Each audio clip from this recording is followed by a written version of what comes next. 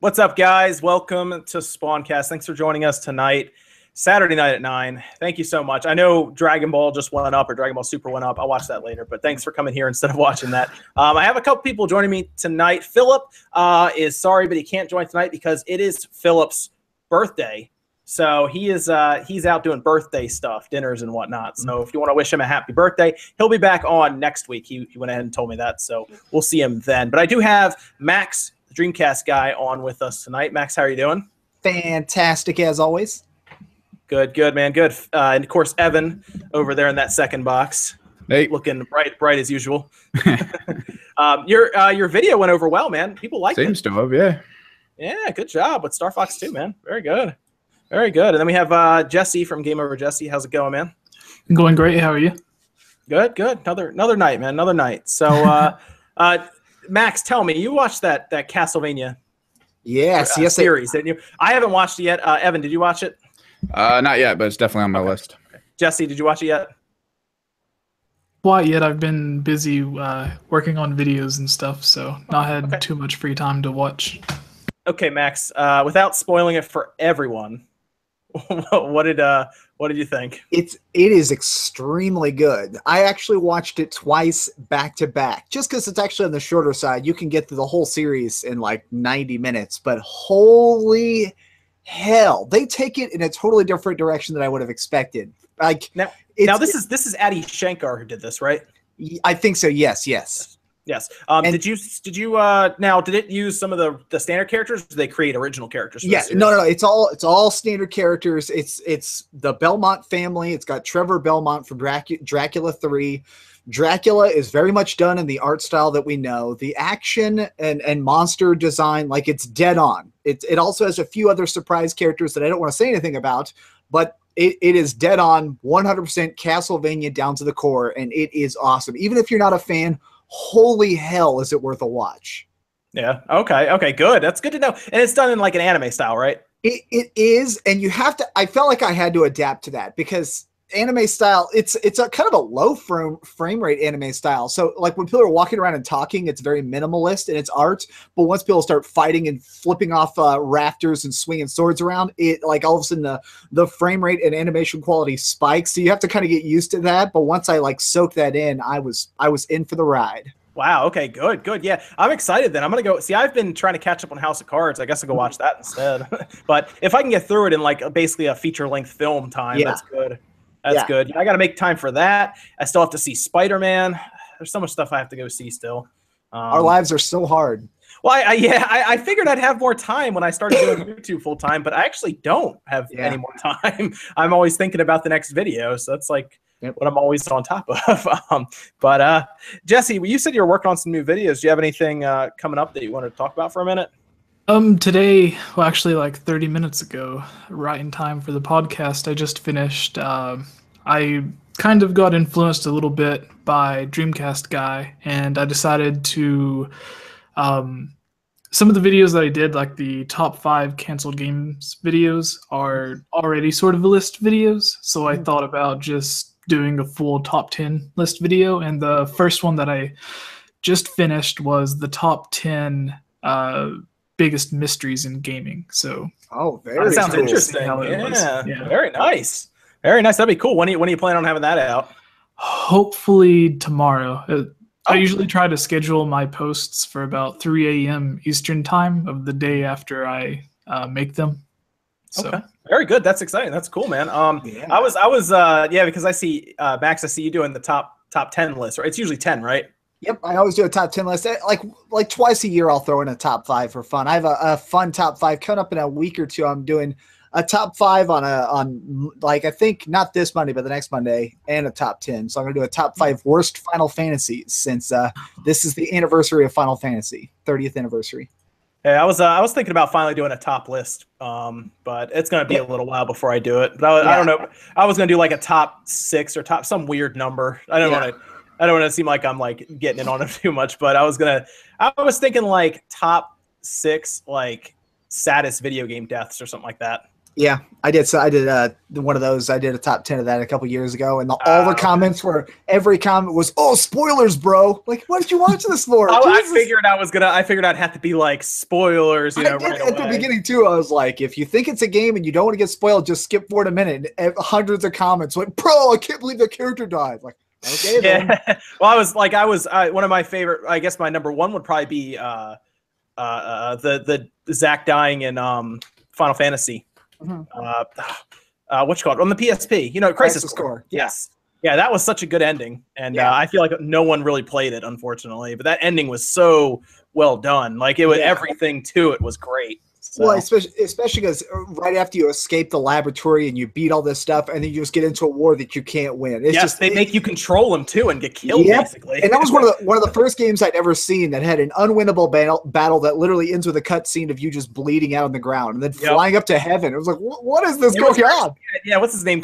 Angel comes down and gets you up into the heavens and stuff. That was such a cool ending. So people are really hoping because in the Final Fantasy remake they're making right now, the director has gone on record and said that they plan on making they want to incorporate a lot of elements from Crisis Core because I think a lot of people missed that. So there's a chance we may see that as a cutscene, or we may actually get to have weird flashbacks where we're playing as Zack and then clicking forward to Cloud. So hopefully more people get to see that amazing scene. That would be really cool because that story was pretty good too. It had a lot to do with the Bible too, actually. If you look at it. Yep, it did. Yeah. But it was pretty fun. Evan, did you see all the people in the comments? Did you see what game they were asking you to do next, or us to do next?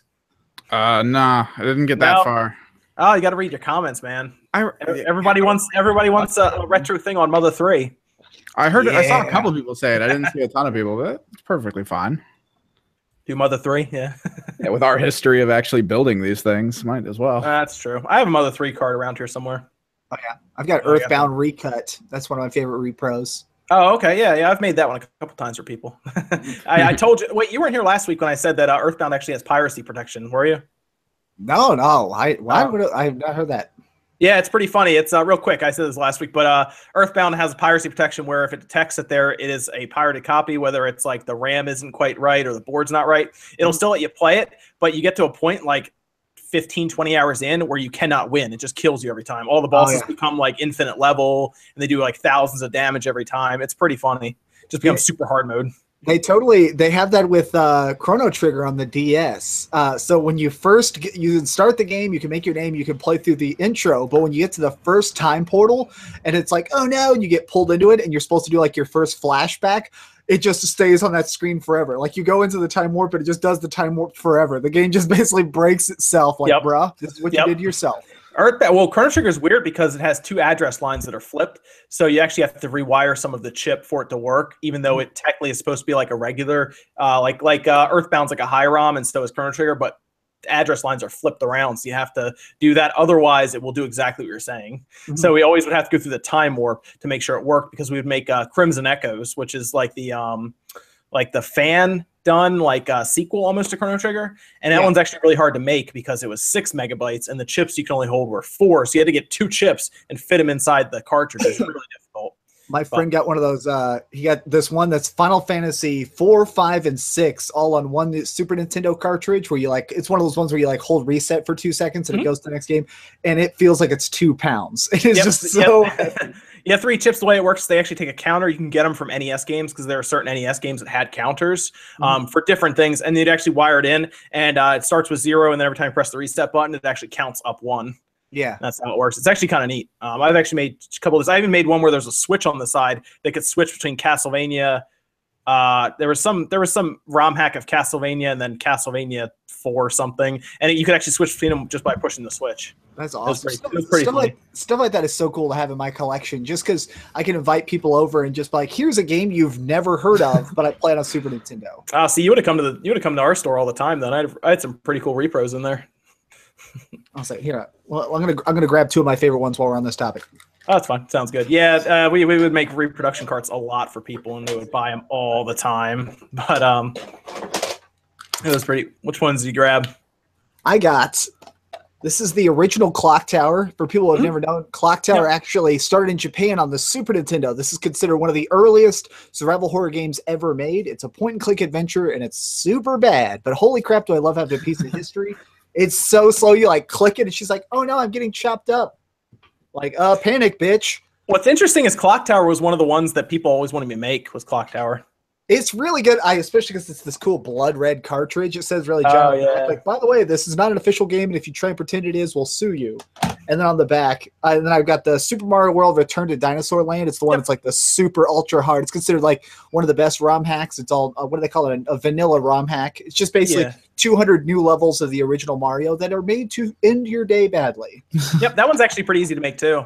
Yeah, actually, if you watch the Dragon Ball Z one that I made, you make Mario the exact same way. I watched that video and I felt like I needed a PhD in electronics. I was like, okay, now he's speaking Chinese. I'm gonna watch this. If you think that's bad, you should see some of the other ones I do, man. If I make a Star Fox 2 cartridge, your head might explode. I just get a nosebleed. Like, it's too perfect. I'm telling you, man, it gets pretty serious. There are some really small pins to solder. And someone saying in the chat, I used to make Brutal Mario all the time too. Which was known as, I think, Kaiser Mario before, and then it turned into Brutal Mario. That had some of the coolest aspects to it. Like, if you've never played it, there's a level where you use the fire flower, and you throw fireballs, and it actually takes out pieces of wood underneath, and you got to try to get through a maze that way. Wow. Yeah, they also gave you the leaf shield from Mega Man, and then you fight, like, Dr. Wily in the game, the tree from Kirby. It's actually really cool. Yeah, it's just super hard, though. It's not easy. Like, if you can get past the first, like, world without, like, breaking your controller, you're pretty good. But it's fun. That one I've made a bunch of times too, and people like that. How hard is the SNES Mini to RGB mod? It's kind of difficult, but if you can get it to RGB, you're going to get a pretty good picture.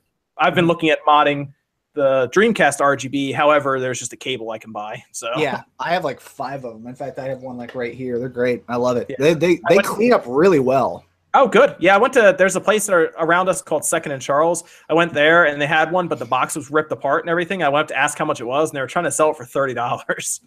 I think I paid 30 or 40 for mine, but I got the best one in the world. I got one where you can do it RGB out one way, or you can just do S video out the other, and both are just super clean. Oh, it was just straight up cable to VGA. So there was no converter box. I think that one usually says Racket Boy. I own that one as well, and it's so bad. Yeah, I'm looking for a box, just a straight up VGA box, because the TV behind me that's playing Power Stone 2 right now has VGA on it. So, and then I got to find a VGA capture card, which is harder than you think to find. Yeah. Oh yeah. So I don't know. I don't really want to capture composite when the Dreamcast puts out such a clean VGA image. So if you're willing to put down the money, something that's really interesting is you can get the one where it's a RGB to HDMI converter, and then just put it into an HDMI capture card. That's what I do. I've seen that. Yeah. It upscales to 1080p, and like for people who have never seen it, go on YouTube and like look at people playing Dreamcast games in 1080p. It will blow your mind how modern those games look even now. So that's interesting. That might be a good strategy though, to just go to HDMI, because everyone has an Elgato of some kind. So yep. Why not? But let me actually, Max, you weren't here. Neither of you guys were here for the Super Nintendo Classic conversation, were you? I don't think so. No. Yeah, we talked about it last week. We talked about Star Fox 2. I mean, what's your take on it, Max? The Super Nintendo Classic, real quick. Super interesting, but I got to be honest. I actually feel a little bit bad for the developers. For those who didn't hear, the people who actually made Star Fox 2, they're not going to be paid any royalties, even though they completed the game. They're like, it's not being acknowledged. They weren't told that there was actually getting published. Literally, they found out when everybody else found out. So the like 6 guys who actually made Star Fox 2 met in a bar and like toasted, like, hey, our game's finally out 22 years later. Yeah, but I mean, they were paid for their time when they were working on it. Oh, yeah. You're just saying they're not going to pay any bonuses based on sales or anything like that. Yeah. I mean, but I do feel like that would be kind of bittersweet. Like, obviously, I write a lot of scripts that get turned into videos. There's a lot of scripts I write that never see the light of day, and I think it'd be a little bit weird if one of my scripts later was found on a USB and turned into a movie or something. I'd kind of be like, man, that sucks ass. What's your take on the Super Nintendo Classic, Jesse? I'm really excited for it. I think whenever the NES Classic was announced, everyone thought this was going to be the obvious next thing. It kind of makes me wonder if, like, because the way to my knowledge, the way that Nintendo manufactures their consoles is they'll like rent out one factory for a certain amount of time to allow them to produce a certain amount of Nintendo Switches or Wii U's or whatever. And I'm wondering if this is actually going to be taking away from Switch, or if they ordered factory time for the production of the Super Nintendo Classic alongside the Switch. So Okay. I'm wondering if like how they're kind of competing with each other. Maybe they like lowered production of the 3DS since I don't imagine too many more people going out and buying them. So maybe this is taking the place of that production time. I'm just curious about that because there's a lot of people that's still wanting the Nintendo Switch, and Nintendo just released the new 2DS XL, and now they're going to be producing the Super Nintendo Classics. So it makes me wonder if that's going to eat into people's chances that don't have a Switch but really want to get one. Yeah, it's gonna be interesting because now we're seeing numbers coming out from Japan because of course we don't get anything shared from the NPD until like the third week of the following month, which means we'll probably get June numbers like July 20 something. And but we see the Switch is definitely supply constrained, so it's a little concerning because we see the PS4 outselling the Switch in Japan, but it seems like the Switch is just selling out because it keeps selling that like same like 21 to 22,000 units every single week. And we hear about lotteries in Japan to win a ticket to then go pay money to buy a Switch. And it's the craziest thing. So now Nintendo needs to really look at their supply chain and their parts that apparently they have an issue with. And maybe you're right, Jesse. Maybe they should really focus on the Switch more right now. It seems interesting because the 3DS, I think it's hard for them to walk away from the 3DS right now with the massive user base, because if they walk away from the 3DS, then the only thing they have right now is the Switch that has maybe 4 million units out there, maybe a little more than that. And I have a feeling that's tough for a company that only relies on their game sales. They probably need the Switch to be to like seriously like 10 or 12, 13 million, maybe even to kind of slowly back away from the 3DS. Yeah. And I think that's why, and it's so easy for companies to put these games on. That's why Pokemon is going to make another appearance on the 3DS, because it's money that they would be throwing away if they didn't do it. Yeah, might be a little bit off topic, but it still has to do with the Super Nintendo Classic and even the NES Classic. My hope is that since it doesn't look like they're going to be going back to the NES Classic, and the Super Nintendo Classic is going to be probably just as limited as the NES Classic. If they, for the Switch, sold something akin to the NES Remix pack that you could buy for the Wii U, to where it was all of the NES Classic games, all 30 of them, I believe, and then all 21 of the Super Nintendo Classic games. If they came out and made a statement like, hey, we know a lot of people were excited for the Super Nintendo Classic, but they weren't able to go out and purchase them because of limited supply or whatever, but we are releasing this that has all of the same games, but you can also play it on the go on your Switch. I don't think anyone would have a problem going out and buying that little cartridge for $60 if it has all of these same classic games that the Super Nintendo Classic would. I've seen people saying that exact thing, Jesse. I've seen a lot of people actually saying basically those exact words. Of people being like, I will pay $80 just to have a cartridge that plays those games. Like, I've been seeing people say that about the SNES Classic, because a lot of people are actually a little bit disgruntled about it, because they're like, this is super amazing, but I do all my gaming on the Switch now. So many people now exclusively game on the Switch. So as soon as you start telling them, hey, here's another project to hook up into your 2 HDMI ports, they're going to be like, what? So I have seen people be like, just give me the SNES Classic cartridge for my Switch and I'll pay 80 or maybe even $100 just so that I can keep playing it on the go. Yeah, I mean, the games that are there, it's worth $80, right? Go ahead. Yeah, this is why a lot of people are talking about how they want it on the Virtual Console that should be coming with the online functionality. It's kind of super important for these people, and it would be amazing, especially with games like Star Fox 2, which has a multiplayer mode, to be able to play it online with other people on the Switch, which would just be incredible compared to the little console. So that would be a pretty amazing thing for them to drop. Yeah, I mean, online could really add functionality to all of these games. Well, most of them anyway. You know, like maybe you have Contra that has 2 players, and all of a sudden you can have online co-op for that.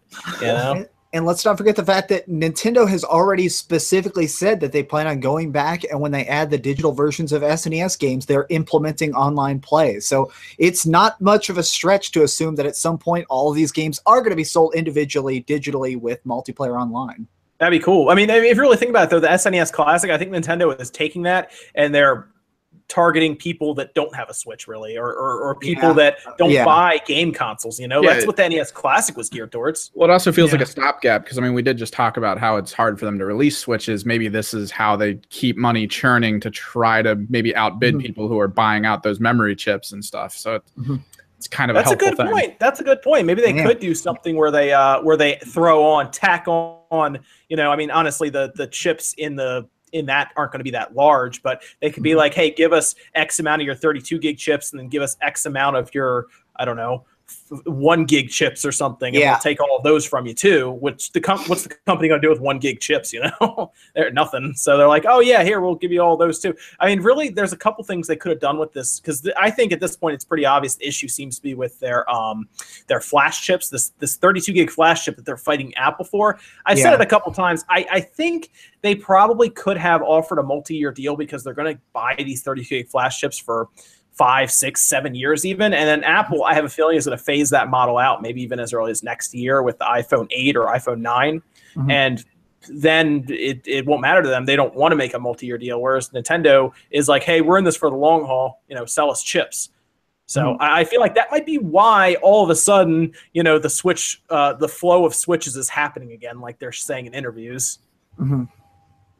It's interesting. I have a feeling that Nintendo is still a little bit like Nintendo just now is realizing how giant Switch is. I kind of get the feeling that even they were a little bit skeptical about its success, but now that it's hit the ground running, they're probably regretting not signing that contract, but they're probably still a little bit gun shy about running to the manufacturers now, 6 months into the game, and being like, hey, I'd really, really love if you'd sign this 3-year deal that's going to screw Apple a little bit.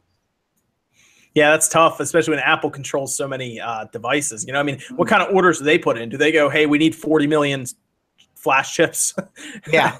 We're going to sell them all next year. Why not? And it's like, geez, even console, even Sony with their PS4, if they had to, they couldn't compete with Apple either. So it's really the only company that might be able to is Microsoft, but then they wouldn't want to spend that much money on it anyway. So that's the main body of Microsoft that could fight that, and they probably don't really care that much. Not their game division, maybe that, but they don't. I don't think they whatever Microsoft is going to sell, it's not going to sell as many things as what the iPhone will. The only company that might be able to fight them on it is Samsung.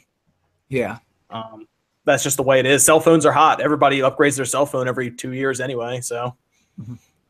Everybody needs a cell phone. Not everybody needs a game console. So, I mean, I assume, Nintendo, Sony, or Microsoft would like it to be that way. But even like laptop computers are on the downswing. Oh, really? So, laptop computers have been dropping in sales for the past 4 years. I've always kind of theorized, and I could be dead wrong, I've always kind of figured everything is going to go to the super tablet direction. I feel like in the next 10 years, everybody's going to have a tablet that when you go home, it plugs into a keyboard, and when you're on the go, it just works like a laptop, a little fold-out cover case. You're thinking of the Microsoft Surface, right? Yeah, except not so shitty. Yeah. The Surface Pro isn't bad. If you've seen that, it's just really expensive. Like $1,000 for like something that's halfway decent. But you're right. It's good. Tablets are popular right now. They keep going up in sales. And cell phones. Really, basically, they're getting away with these things with keyboards that have to travel with you. That don't have the best battery life. So everybody's trying to scramble to try to figure out how to make laptops work for people. That's why I see them get super thin. Yeah, which is terrifying to me. I can't imagine walking around with like this fucking $2,000 piece of paper and just being like, "Don't break, don't break." Well, they're trying to. I think now they're trying to put like solid aluminum in there. Even there was one laptop we had for repair and it was steel was inside, so it was really thin, but it was like. I mean, it was heavy. 60 or 70 pounds. That was ridiculous. Yeah, it was heavy, but it was strong. Like you weren't able to bend it or anything. It was like a business class, like one of the $2,000 ThinkPad ones. So you weren't going to break that thing. But yeah, that's just the way the market's going. Everything is up but tablets. I mean, but laptops, and that's just the way it'll probably keep going. Even desktop computers, man, they don't sell well either. So But I do think at this point everyone just wants cell phones. I mean, even like tablets will probably eventually start having a hard time too, to where they're not, gangbusters compared to a laptop. Mm-hmm. Well, I think the phablet is going to be the big thing. I have a lot of friends, like I hate how cringy that term is, but I have a lot of friends that have them now and they love it, where it's like a giant phone, except it doesn't do phone stuff. But you walk around with it. A lot of times they'll even have internet functions. They'll just walk around and get out this giant cringe lord thing and be able to like search stuff while they're at Barnes & Noble or whatever. And they're cool. And I definitely think that might be the stopgap future instead of just carrying around PCs or laptops. Sure. Yeah, sure. There's only like 2 or 3 inches of a difference between like the iPad minis and then like the larger cell phones anyways. So like, yeah. Let me ask you something, Jesse. Let's talk about this real quick since we're here early. You got that dock sent to you, right? Yeah. The Nintendo Switch Mini dock. The fans, yeah. Yeah.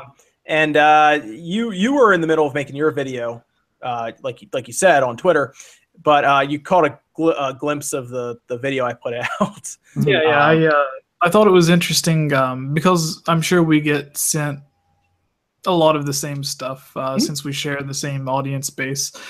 And your video went up the day that I began working on mine. So I watched it and seen what you had to say about it. And then I was in the middle of making my video when the next day you uploaded your second video and you took down your original video on it and talking about how it was basically the same board inside of it that was it Samsung? The SwitchCon uses the same board, and then the C-Force, which was the original thing that it's all based around, is the $30 adapter in China. And now the C-Force 2 is out. That's actually even smaller than that C-Force 1 that we were talking about. But yeah, it's all the same board. Yeah, and it was basically just one company or one person probably buying up all of one thing and then just rebranding it as something else to take advantage of all of the people who would be interested in having like a super on-the-go portable Switch dock. So yeah, my big problem with it wasn't so much that they're selling them, it's that they were passing them off as a new original idea and trying to get people to crowdsource it, because what they were pretty much trying to do was get the money up front, order these docks, and then send them out and probably walk away based on what SwitchCon is, probably like 30 grand is what they're probably going to walk away with. Maybe 25 if they have to do some extra manufacturing and shipping or something. And that just rubbed me the wrong way. That's why I took it down. And it feels like they sent like all YouTubers one almost. Like, well, everyone who does like Switch stuff, because Philip got one, you got one, I got one, and a few other people who do Switch stuff got one too. Yeah. I assume you didn't get one, did you, Dreamcast guy? No, I didn't even ask for one. Usually I get so many business emails that are just nonsense stuff. I overlook a lot of that. We want to send you this accessory that also smells like popcorn. Like, yeah. Okay, good. Yeah, so that happened, and I put the video out. They never got back to me. I wasn't really expecting them to. For some reason, people were saying my quote was still up on their site, which is kind of funny, on their Indiegogo. But yes, it's weird that there are 2 different ones. One's on Kickstarter, one's on Indiegogo. So either one side originated it and the other one copied, or they're both copying off of C-Force. I was thinking maybe SwitchCon, because if you look at the SwitchCon compared to the regular one, it looks very similar. And I thought, well, maybe the people who are doing SwitchCon were the originators of it. Like maybe they're the ones who originally created that C-Force, and then they were like, well, it works for the Switch. Let's bring it over to the States as a Switch adapter. And to me, that'd be okay. But then Svans is using the same board. Now, either they're the same company, and that's not good, because that means they're doing 2 different crowdsource things under 2 different names on 2 different sites. Or one is copying off the other and saying, this is an original product, we're using the exact same board, but we 3D printed a new plastic mold for it, so that should count. Well, as somebody who studies businesses a lot, like it's kind of a hobby of mine to read about businesses, this sort of reminds me of, this is going to sound like a weird tangent, but I promise it has a point. So in 1994, there was this guy who discovered, like, hey, I can make liquid soap really cheap. Liquid soap's everywhere. People are all making different types of liquid soap. So what he did was he decided to buy the only 3 million pump top caps in the world. There were only 3 million pump top taps because nobody had even thought of this at the time. And he basically started selling the first ever soap that you put next to your sink, and you pump down the thing and you get a little soap in your hand. He was the first guy in the world who decided to take two existing products and combine them. And it was immediately so popular, Glade came in and had to buy the rights to him for like $16 million. And I know a lot of companies try and do that, where it's like, I'm going to take two existing things and I'm going to try and combine them and hope the original companies buy the rights off me. And this seemed like one of those situations. It seemed like, I'm going to take this existing board and I'm going to put a slightly fancier gray box on it that's still an octagon, and I'm going to hope they buy the rights for me for $10 million. And instead they didn't. So I thought it was odd because Svans is the one that sent it out to YouTubers, where SwitchCon did not. SwitchCon hit their goal pretty quick. Now, when I got the adapter, at least they reached out to me for Svans. They were at about $5,000 of a $10,000 goal. As of now, after people started putting YouTube videos up, they're at almost $42,000. Oh, dang. So they are funded. It will come to market. The only way is unless Indiegogo or somebody shuts it down. But realistically, if I was Kickstarter or Indiegogo, I probably wouldn't shut it down because they definitely get a cut of that. Like that's, I assume they'll probably get like $3,000 off of it, maybe. So they're not going to. Yeah. But I'm curious if this ever comes to market. Like, are they actually going to sell them? I don't know. Or this is just one off. I'm not sure. But people are asking in the comments. There is the C-Force 2 over on. Oh man, Tabo. I'm not really sure how to say it, but it's a Chinese site that is doing pre-orders on them. It's actually nicer than the adapters now because it's smaller. It's almost like if you look at it, it's like has the cable coming out, but instead of being like a round box, it's like a almost like a large kind of USB box almost. And it looks pretty good. I think it's like $45 right now pre-order, so it's not bad. But that's really all that happened. I didn't hear anything from them. They'll fund and it'll kind of move on from there. But it happens sometimes, I guess. But yes, anyone who sends me stuff, you have to expect me to open it. So it's gonna happen. I'm waiting for the parody video of the Super Nintendo Classic where you open it up and it's just the actual cartridge of the games. Oh yeah.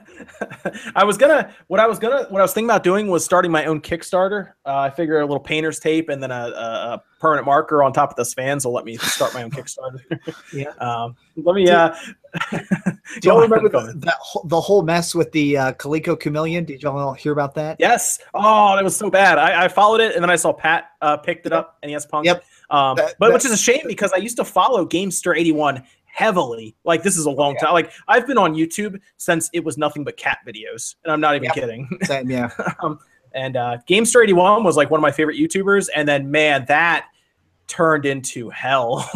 I felt so bad. I think that dude just ended up in the center of a storm that he did not know was coming. But yeah, that whole thing, and that kind of made me forever distrust Indiegogo because I found out that the difference between Kickstarter and Indiegogo is Kickstarter, you have to have at least a semi-working prototype. You have to have something like, even if you're selling like a beer cooler that automatically brews drinks, you at least have to own a blender and own a cooler. For Indiegogo, you can literally draw something on a piece of paper and you're legally allowed to start taking money. So they literally were like, what if you had a retro game console that played Sega CD and also every single Dreamcast game and also did your dishes? And they managed to get funding, and it was a total scam. It was a complete scam. Did you look up RetroBlocks? No.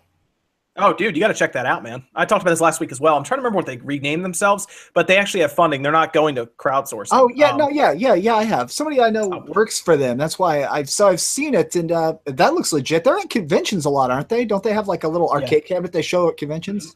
Yeah, but RetroBlocks is cool. You've seen that, right? Where it's like a modular system that you can change everything out. And they just released a video recently of the Neo Geo CD game loading in like 5 seconds compared to like the 2 minutes it usually takes. Yeah. That's cool. Yeah, if you know them, let them know. I'll be more than happy to take it apart. Now, you know what? Actually, sometimes that keeps people from sending me stuff, believe it or not. Yeah. I'll be honest. If I was sending you something, you're like, I'm going to disassemble it. I'm like, suddenly I just gave out my last copy. Yeah, that's fine. Okay. So a couple things we saw. All right. Now we gotta be careful what we say, obviously, but we're just going to talk about the application that was shown off. That's the Splatoon 2, the Splatnet. Did you guys see the Splatnet 2, the online app that they showed off? I saw a tiny bit of it. I've seen everybody talking about it. I didn't see the original video. I saw like the echoes of it. Okay, yeah, it's interesting. It looks like it'll work well. Again, I still find it weird that I have to use my cell phone exclusively for these things when I'm playing on the Switch. Like a companion app is fine, right? Like I love the Steam app on my phone, right? It doesn't mean I play my games or exclusively use Steam on my phone. It's just nice to have it there. In this case, though, they're using the Splatnet 2, which looks cool. There's some good features. Of course, you use everything for like voice chat through there. They've already confirmed it. You have to plug in a microphone. Yes. I assume this one here might work on my phone, but you plug that in. They also have things like obviously inviting people in, and then you do parties on your phone, and I guess you friend people and everything, but it's a separate app. So you go into the Nintendo Online, or Switch Online is what it's called. And then it comes up with different apps below that, depending on the game you're playing. And then I guess it detects that you're playing, and then you go into that. And then, there are some cool features too. One thing I really liked was that, so obviously in Splatoon 2 or Splatoon in general, you're inking everything. What I really liked is that they compare how much you've inked, like how much area, to like real world areas. Like they showed the Sphinx, for example. So like you have inked enough to cover the entire Sphinx with ink. Stuff like that is really cool because you've done X amount of square kilometers, square feet, or something. But I don't know. I mean, is this? It's weird to have to use your phone. I will say that. But what was your take on it when you saw it?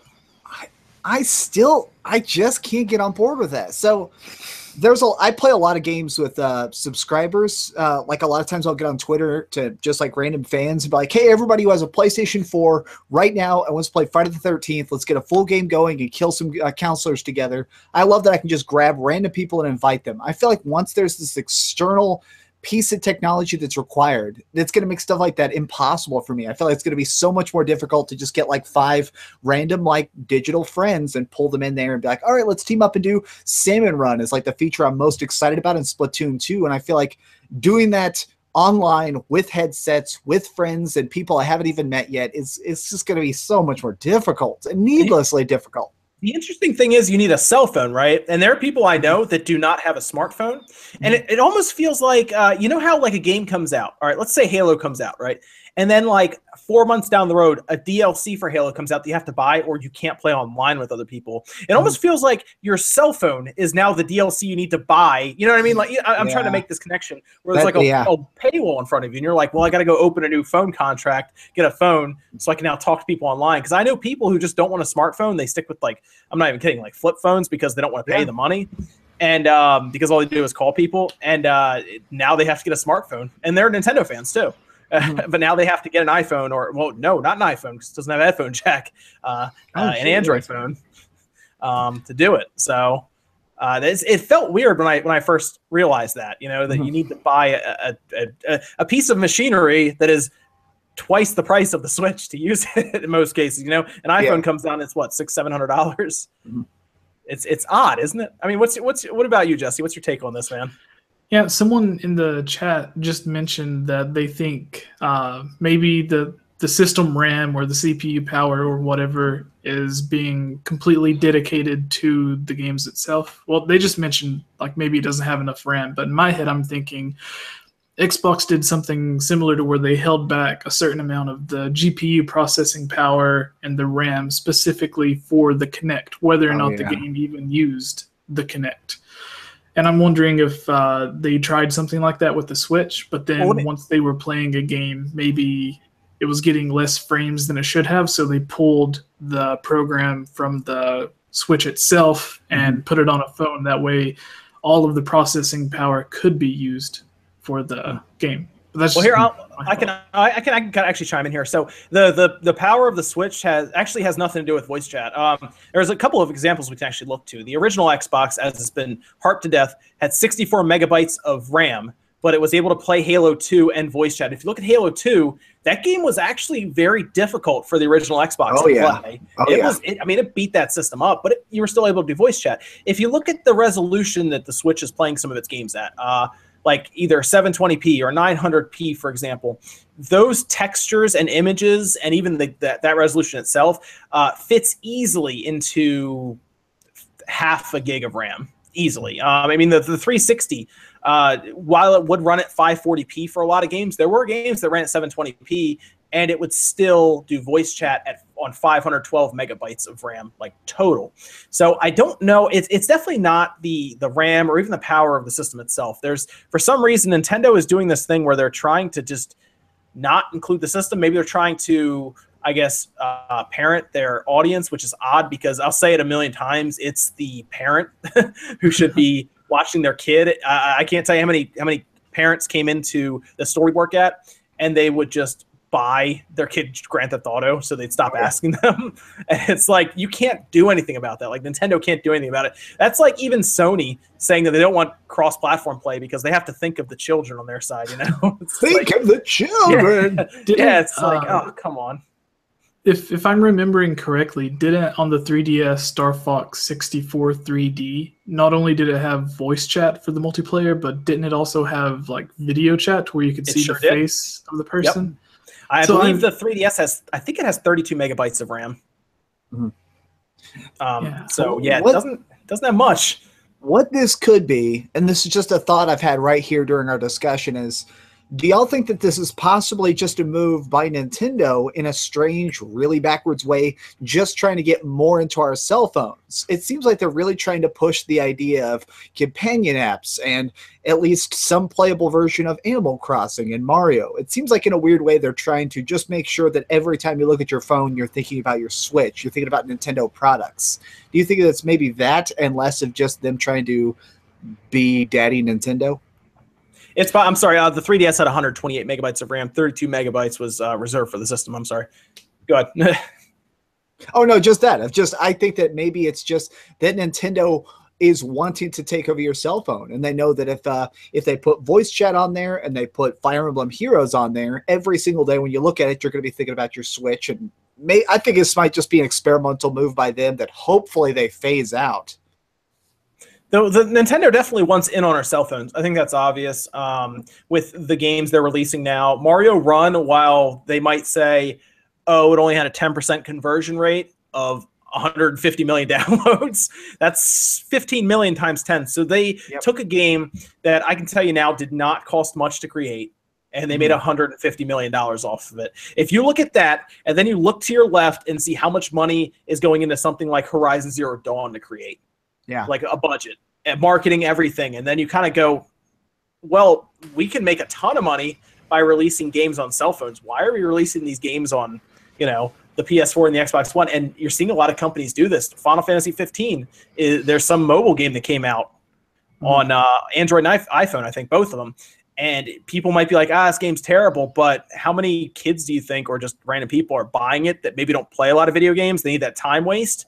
And then they need to build their kingdom. They want to just make it done rather than have to wait 10 minutes, and they throw $1 at it. Well, if 1 million people do that, they make $1 million a day on it or something crazy. So and a lot of people do that. Like, if they see the name, they can make a city builder, and they can just put Final Fantasy on it.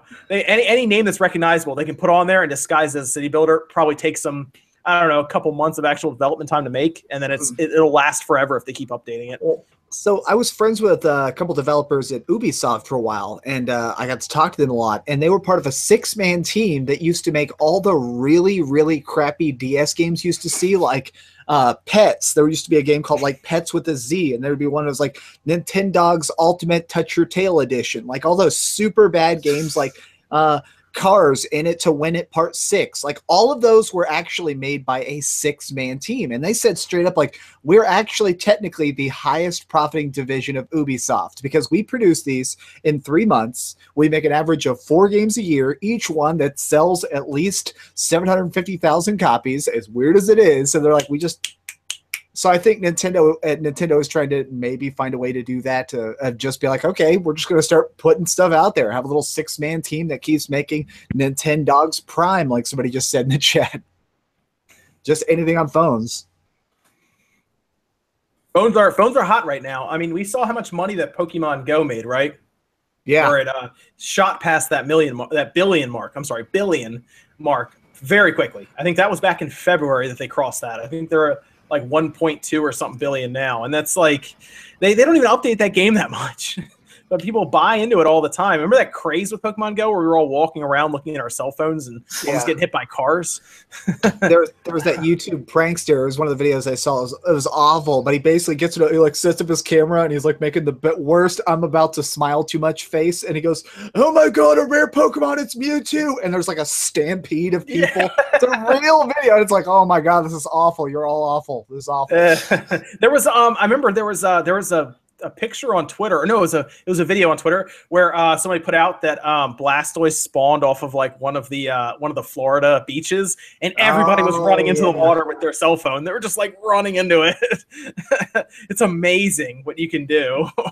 But I mean, they've really, I think they've still squandered a lot of chances with that game. I mean, like doing something like putting like a Zapdos at Times Square on like New Year's Eve or something. There's so much stuff that they could do to get their game a ton of notoriety, at Times Square, where you have like a Zapdos actually on screen that's like, hey, get Pokemon Go out. You can capture them now. But you have to buy you have to spend $1 to get that Master Ball to catch them. I'm sure they can do stuff like that. Back on the subject of voice chat, though, so we're whining about 5 minutes here. One of the most interesting things is the people who disassembled the Switch, I'm sure yourself included, a lot of people said that the headphone jack of the Switch actually includes voice functionality. It's built into this. And that's the weirdest thing of all to me, is the fact that they're forcing this to be cell phone implemented when physically it does not need to be. So I guess the more I hear about the tie-in app, the more I think about stuff like Splatoon 2 using it so heavily, the more I just keep praying that it gets patched out.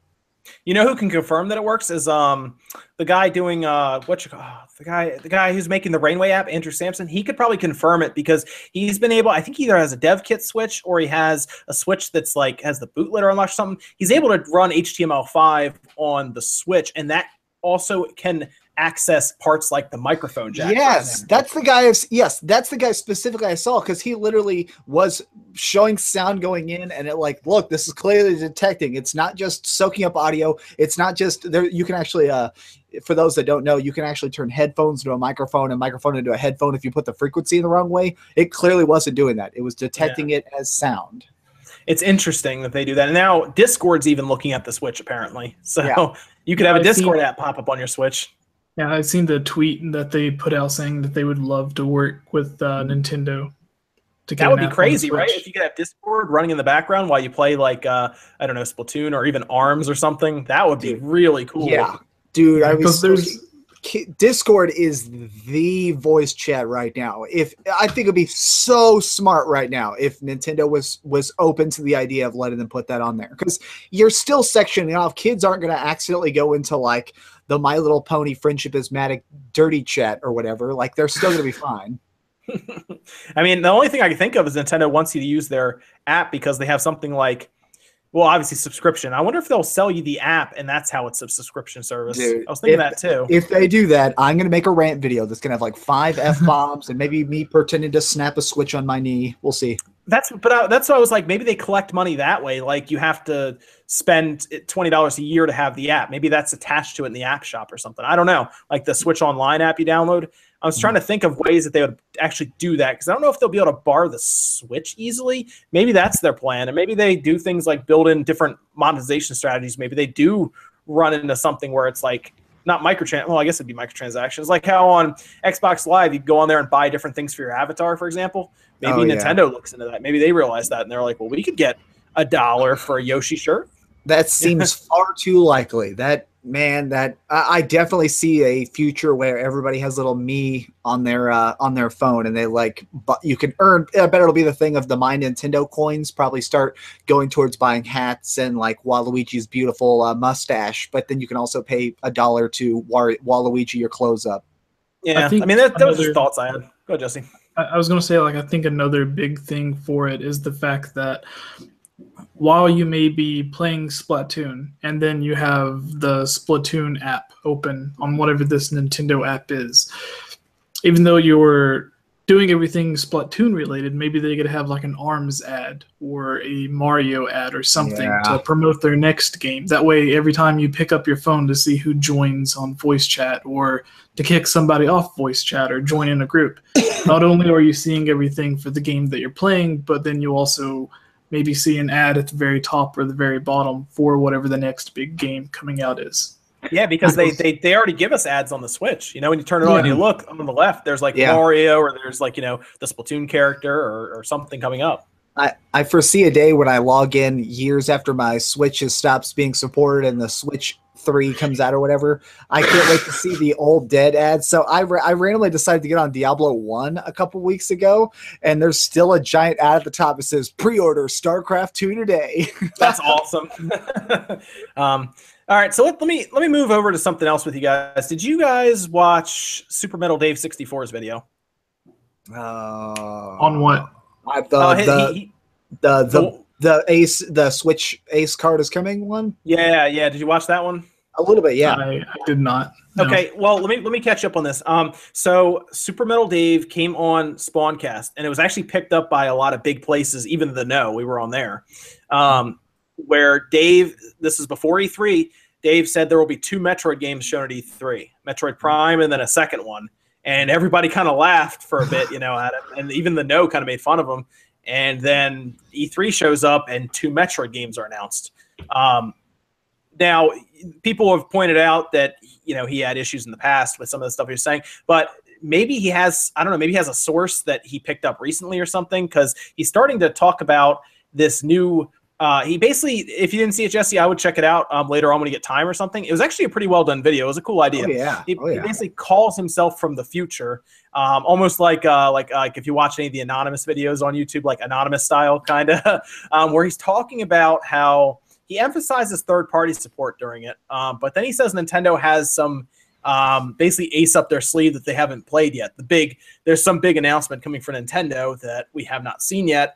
And if you don't know, Dave really wanted the Switch to be more powerful, for example. He doesn't like that they went with a like lesser specs kind of, and he wants more third-party support. Those are his 2 big things. So he's excited over something that's coming. So I was thinking it's either third-party related or it's hardware related.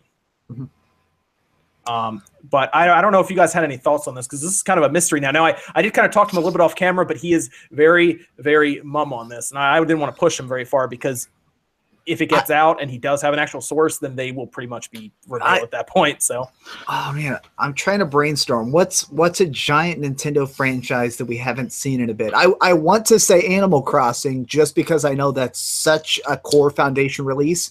But with the cell phone game coming out, it really wouldn't make sense. But for some reason, that's what I would expect most. Would it be first party though? Would it not be a big third party game? Third.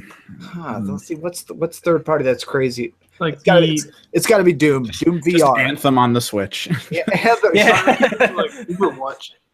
Like, they're okay. So I'll lead it off with hardware. The big thing that everybody has pretty much been thinking this whole time since it was revealed that it was USB-C, and we don't know the complete throughput, that there would be some supplemental compute device, because we also saw it in their patents. If you remember that, they actually had one that they were trying to develop. And a lot of people are pointing at it. They were also pointing at the fact that they were trying to develop VR. But keep in mind, a lot of patents are shown in these files that they keep under wraps and don't actually show up. I mean, it happens a lot. Yeah, the original patent for the Wii had it have it was VR, and it had the IR sensors for your feet, so it could control those. There's a lot of stuff that just doesn't come out, but everybody seems to think that a supplemental compute device is coming. Basically, a dock that you set the Switch in, and it helps it do like 1080p or even 4K easily, because 720p is actually pretty easy for the Switch to do. It doesn't have a hard time with that. It has a harder time when you put it in the dock and then you shoot for 900 or even 1080p, as we see with things like Zelda. And people are thinking, well, maybe they're going to come out with this compute device that all of a sudden kicks it up to, say, 2 teraflops, something closer to the PS4, and then you get good performance at 1080p. Yeah, I did a video recently talking about all of the different possibilities that they could have. And even if they went with something like a lower-end NVIDIA, like a GTX 1060, which isn't necessarily top of the line, but is still pretty powerful, I think that would be plenty enough power for Nintendo games to be running at 4K, even if it's just 30 frames per second. Well, I don't think they're ever going to bother, because Nintendo is on record, even said like 2 weeks ago that they don't give 2 toots about 4K. But I like the idea of them just trying to make things shinier and better looking. As somebody who's gotten to play a lot of PlayStation 4 Pro recently at 1080p, it's noticeably different. What did you call it? Super sampling, right? You're gonna see that more with the Xbox One X because the PS4 Pro doesn't do super sampling all the time, whereas the Xbox One X allegedly, again, I'll believe it when I see it because I did believe their marketing before about True 4K, and that's a whole other story. But yeah, it's supposed to do better super sampling and more super sampling, and they're absolutely going to use 4K textures, which when you fire that up on your 1080p screen will look way better. It's almost like a form of anti-aliasing almost, but it's going to be there like natively because they're shrinking down a much sharper image. Mm-hmm. So it's going to look really good. It's like maybe if you download, for example, maybe you're doing your video and you download like a 4K image, but your video is 1080p, but you show that image on there and it actually looks really nice. Mm-hmm. You're going to get something like that kind of effect. But I think, honestly, because keep in mind, we're saying put a 1060 in there, but they don't want it to be obscenely expensive. And 1060s aren't cheap. To get a good 1060, it's anywhere from, I think it's upwards of $300 for a 1060. Yeah. So what they should do is look into the 1050 because the 1050, especially when developed specifically for, say, the Switch, could get a nice clean 1080p image. It would be newer than what's in the PS4 right now, definitely. And it would give them a solid, I think, 1080p. And of course, it would still use all of the same tools that the Tegra uses right now.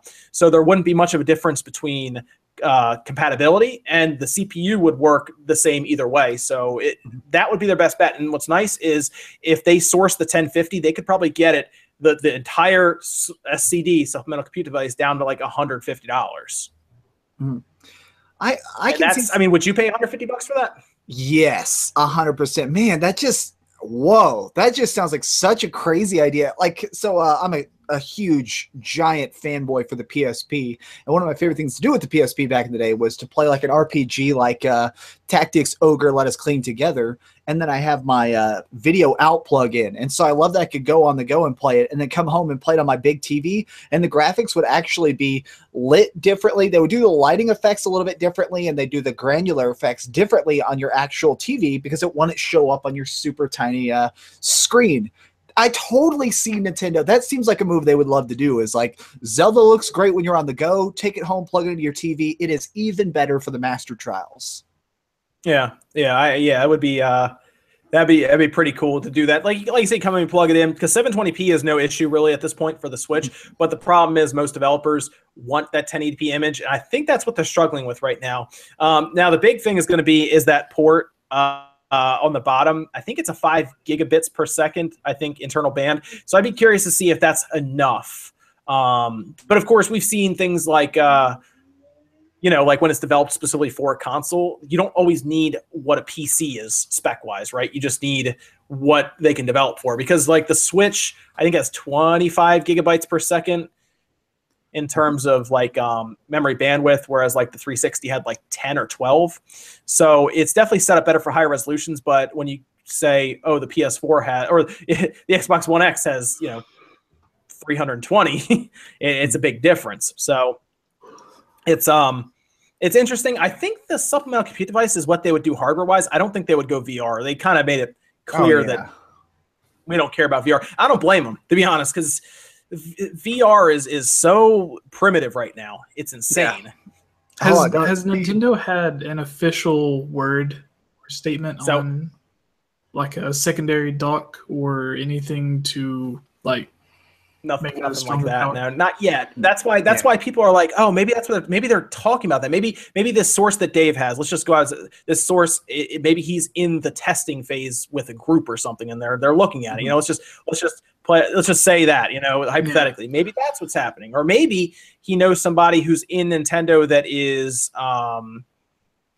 that's maybe doing third-party talks or something, and they know that there's this big game showing up. I don't know.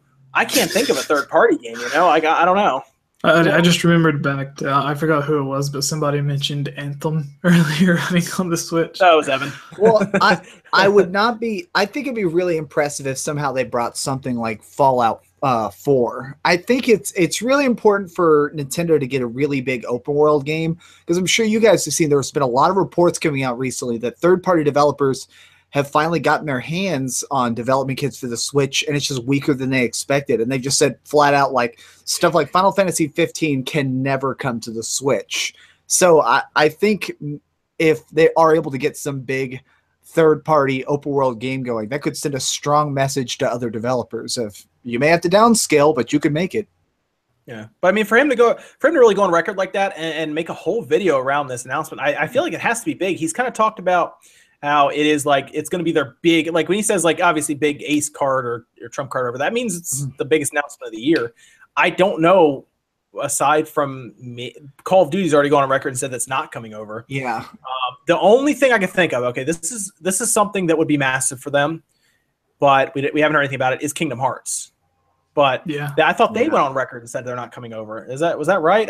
Is Kingdom Hearts, is it running on Unreal Engine 4? It is. It's running on Unreal Engine 4. Because there was the statement from Nintendo saying that their developers have like mastered or perfected working with Unreal Engine 4.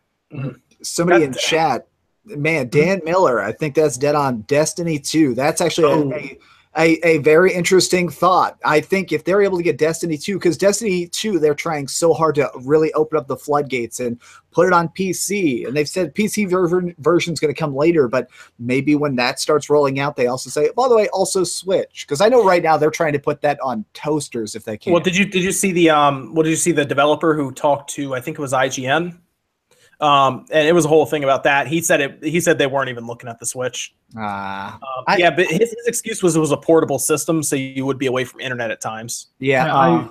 For that, I will say that when like leading into E3, when all of the rumors and speculation was coming out about Xbox's half-step console, they said that they had no new consoles or anything like that to announce for E3. Mm-hmm. And then when they got to E3, they announced 2 new consoles. The Xbox One S and then Project Scorpio. And then there was also an interview a long time ago, whenever the 3DS first came out, they were interviewing Miyamoto. And it was actually 2 or 3 different interviews. I had to look it up recently for a video I was working on. But it was basically them saying, okay, when the Nintendo DS came out, it was only like so long after that we got the DSi, the DSi XL, all of these different iterations. And they asked about the 3DS XL. And he said that they had no current plans to release a new version of the 3DS. And then, like, it was 2 months after that interview, Miyamoto officially announced the Nintendo 3DS XL. So it's like companies don't mind lying all the time with that type of stuff, and that's important to your marketing, is making sure the foot drops exactly when you want. Like, everybody was still so blown away. Final Fantasy 15, not to take it back to that, but Final Fantasy 15, when they announced that it'd be coming to the Xbox One, that was a bombshell because nobody expected there had been a single peep, a single rumor, a single like guy seen walking into Xbox headquarters with a giant cue card that said Final Fantasy 15, nothing. So when they walked out on stage and said, by the way, same day, same date, it's coming to the Xbox One, it was explosive. So who knows what press conferences are lying right now or what developers are lying, but if something's big in the works, I'm excited to see it. People were saying like GTA 5, that would actually be big because it would kind of show that Nintendo and Rockstar are like good again, because they've had this weird, I don't want to say falling out, but they really haven't worked together much at all. And if they did something like, okay, they announce GTA 5 coming to the Switch, and then they're like, oh, and we're also working on an exclusive game for the Switch, Bully 2. That'd be crazy. That would be cool. That would be cool. I would like that, because keep in mind, it's not like for, I don't want to say for kids, but it's not like, you know, GTA 5. It's more of a, I think that was like a teen-rated, basically version of GTA 5 is what that was essentially, the original Bully, and it was a good game, but the one on the PC isn't good. Like the 360 version is the best version, or the Xbox One backwards compatible version. Remember, they made a GTA that for a year and a half was exclusive to a Nintendo console. GTA Chinatown Wars. Yeah, I love that game. I beat the hell out of that game. And you know what? It was pretty brutal. It had one of the most brutal endings of any game. You like chop up your arch nemesis with a sword and then walk out and high five some cops on a Nintendo game. Man. What were you saying, Jesse? I was going to say it was just a few days ago that I was reading an interview. I forgot who it was in the interview saying it, but it was basically Nintendo saying that they were open to more collaboration similar to what they have with Ubisoft, with Mario Cross Rabbids. Mm-hmm. So it makes me wonder, like, if Square Enix or someone else came to Nintendo, kind of like how the Dynasty Warriors people came and said, hey, we want to work with Zelda. Ubisoft came, said, hey, we want to work with Mario. what other third party could come to Nintendo and say, hey, we want to work with Zelda, similar to Capcom working with Zelda and then making like Minish Cap, Four Swords, and all the other Zelda games. What third party do you think could go to Nintendo and get the rights to a certain game? That's interesting. Yeah. I totally think that it'd be Capcom and Zelda again, because even I think it was 2 years ago, there was those rumors that Nintendo was looking at acquiring Capcom, or at least buying half of it, so that all games would be developed exclusively for this, what we now know as the Switch. So maybe during those talks, they at least negotiated like, okay, every other Zelda entry now may be a Capcom. I could totally see, because the way they developed Oracle of Seasons and Oracle of Ages at the same time in-house was really impressive. And you could tell that that really blew away Nintendo. So I could totally foresee them lending out that brand again, but only to them. It's got to be something from Capcom, because we've all been like pointing out that Capcom is like, almost it feels like they're kind of like forgetting about the Switch a little bit right now, which is weird, because the Monster Hunter game goes over to the PS4, the Xbox One, and the PC, and not the Switch. Double Cross has no plans of localization right now. There's this rumor going around that they are creating a new Monster Hunter game specifically for the Switch, but I don't know if that would be the big announcement, because it's expected. It seems like they was trying to hint at something that's not expected. You know, it's something that's in the works. Maybe Capcom revised Mega Man. I don't know. Yeah, well, that's why I brought this up, because you said that Super Metal Dave, I almost said Super Metal Jesus, or Metal Jesus Rocks. Had it confused. I made that mix up a few weeks ago when I was on a different podcast. But anyways, you said that he was excited about some sort of third-party game, or what I assume is third-party. So I'm trying to think like if there's any connection between what he was saying in the video or what you said he was saying from what I took from you, and Nintendo's statement about working with third parties in a way like that. Because if it was Capcom or Square or some other company that came to Nintendo and was like, hey, you're busy working on Breath of the Wild DLC and whatever the next Zelda game is, let us make like a traditional top-down 2D Zelda game. Or even if it was an indie developer, like the people that worked on Shovel Knight, like they could make an awesome retro style Donkey Kong game or something. So I'm just trying to think of something like that that would be a big announcement that would also work on the limitations that the Switch has compared to like the PS4. Or maybe just a brand new Burnout game, because we really love Burnout. Yeah, I don't know. There's so many. That's the thing. You could pretty much guess to the end of time, but it's tough. Like it could be. Someone said Mega Man Legends 3. Sure, they could revive that and bring it over to the Switch. Absolutely, that would be awesome. That was so close to done. That's why it drives me crazy. There's so many like prototype videos of them just being like, "Check out this boss I just finished." All right, just throw it in the trash can. Yeah, like that would be cool. They could bring over like a Metal Gear Solid collection, like somebody's saying, an anniversary collection, and just bring all the Metal Gear Solids over to the Switch all at once in like one shot. I don't know. It's interesting though. With Konami being like so hated in all of their normal fans' eyes, I could see them going to Nintendo to do something exclusive that would kind of get the Nintendo fans back on their side. Sure. I mean, they could remaster Twin Snakes, but it'd be cool if they actually did something. Well, that's the thing. They're working on that really weird Metal Gear Solid the zombie game. Metal Gear Survival or something? Yeah, Metal Gear Survival. It looks so stupid. I'm so excited to review it, just because I'm going to get to open up my thesaurus and be like, what are all the fancy words for horrible train wreck? Yeah, I wonder if like when they announced that or first showed it off, if Kojima was just like face palming. Dude, there's been so many instances of them of him actually like being mad at them for doing that to that franchise. Well, he was particularly mad about Survive, because I know that there was like an official statement from Konami where they're like, yeah, we're actually just finishing the last ideas that Kojima left behind. And Kojima was like, no, like, did you find a Post-it note on my abandoned desk that said zombies are kind of cool? And you went, all right, sequel. It seems so weird. Like, yeah, he did go on record and was like, it was supposed to be like a realistic realistic military espionage with fiction written in, kind of like. That's why in the beginning it's like, you know, these events look real but they're not real. There was like some disclaimer I remember in front of Metal Gear Solid 4 or something that was like that. But he was like, it was always about, you know, military espionage fiction, almost like kind of like Tom Clancy with Splinter Cell, sort of.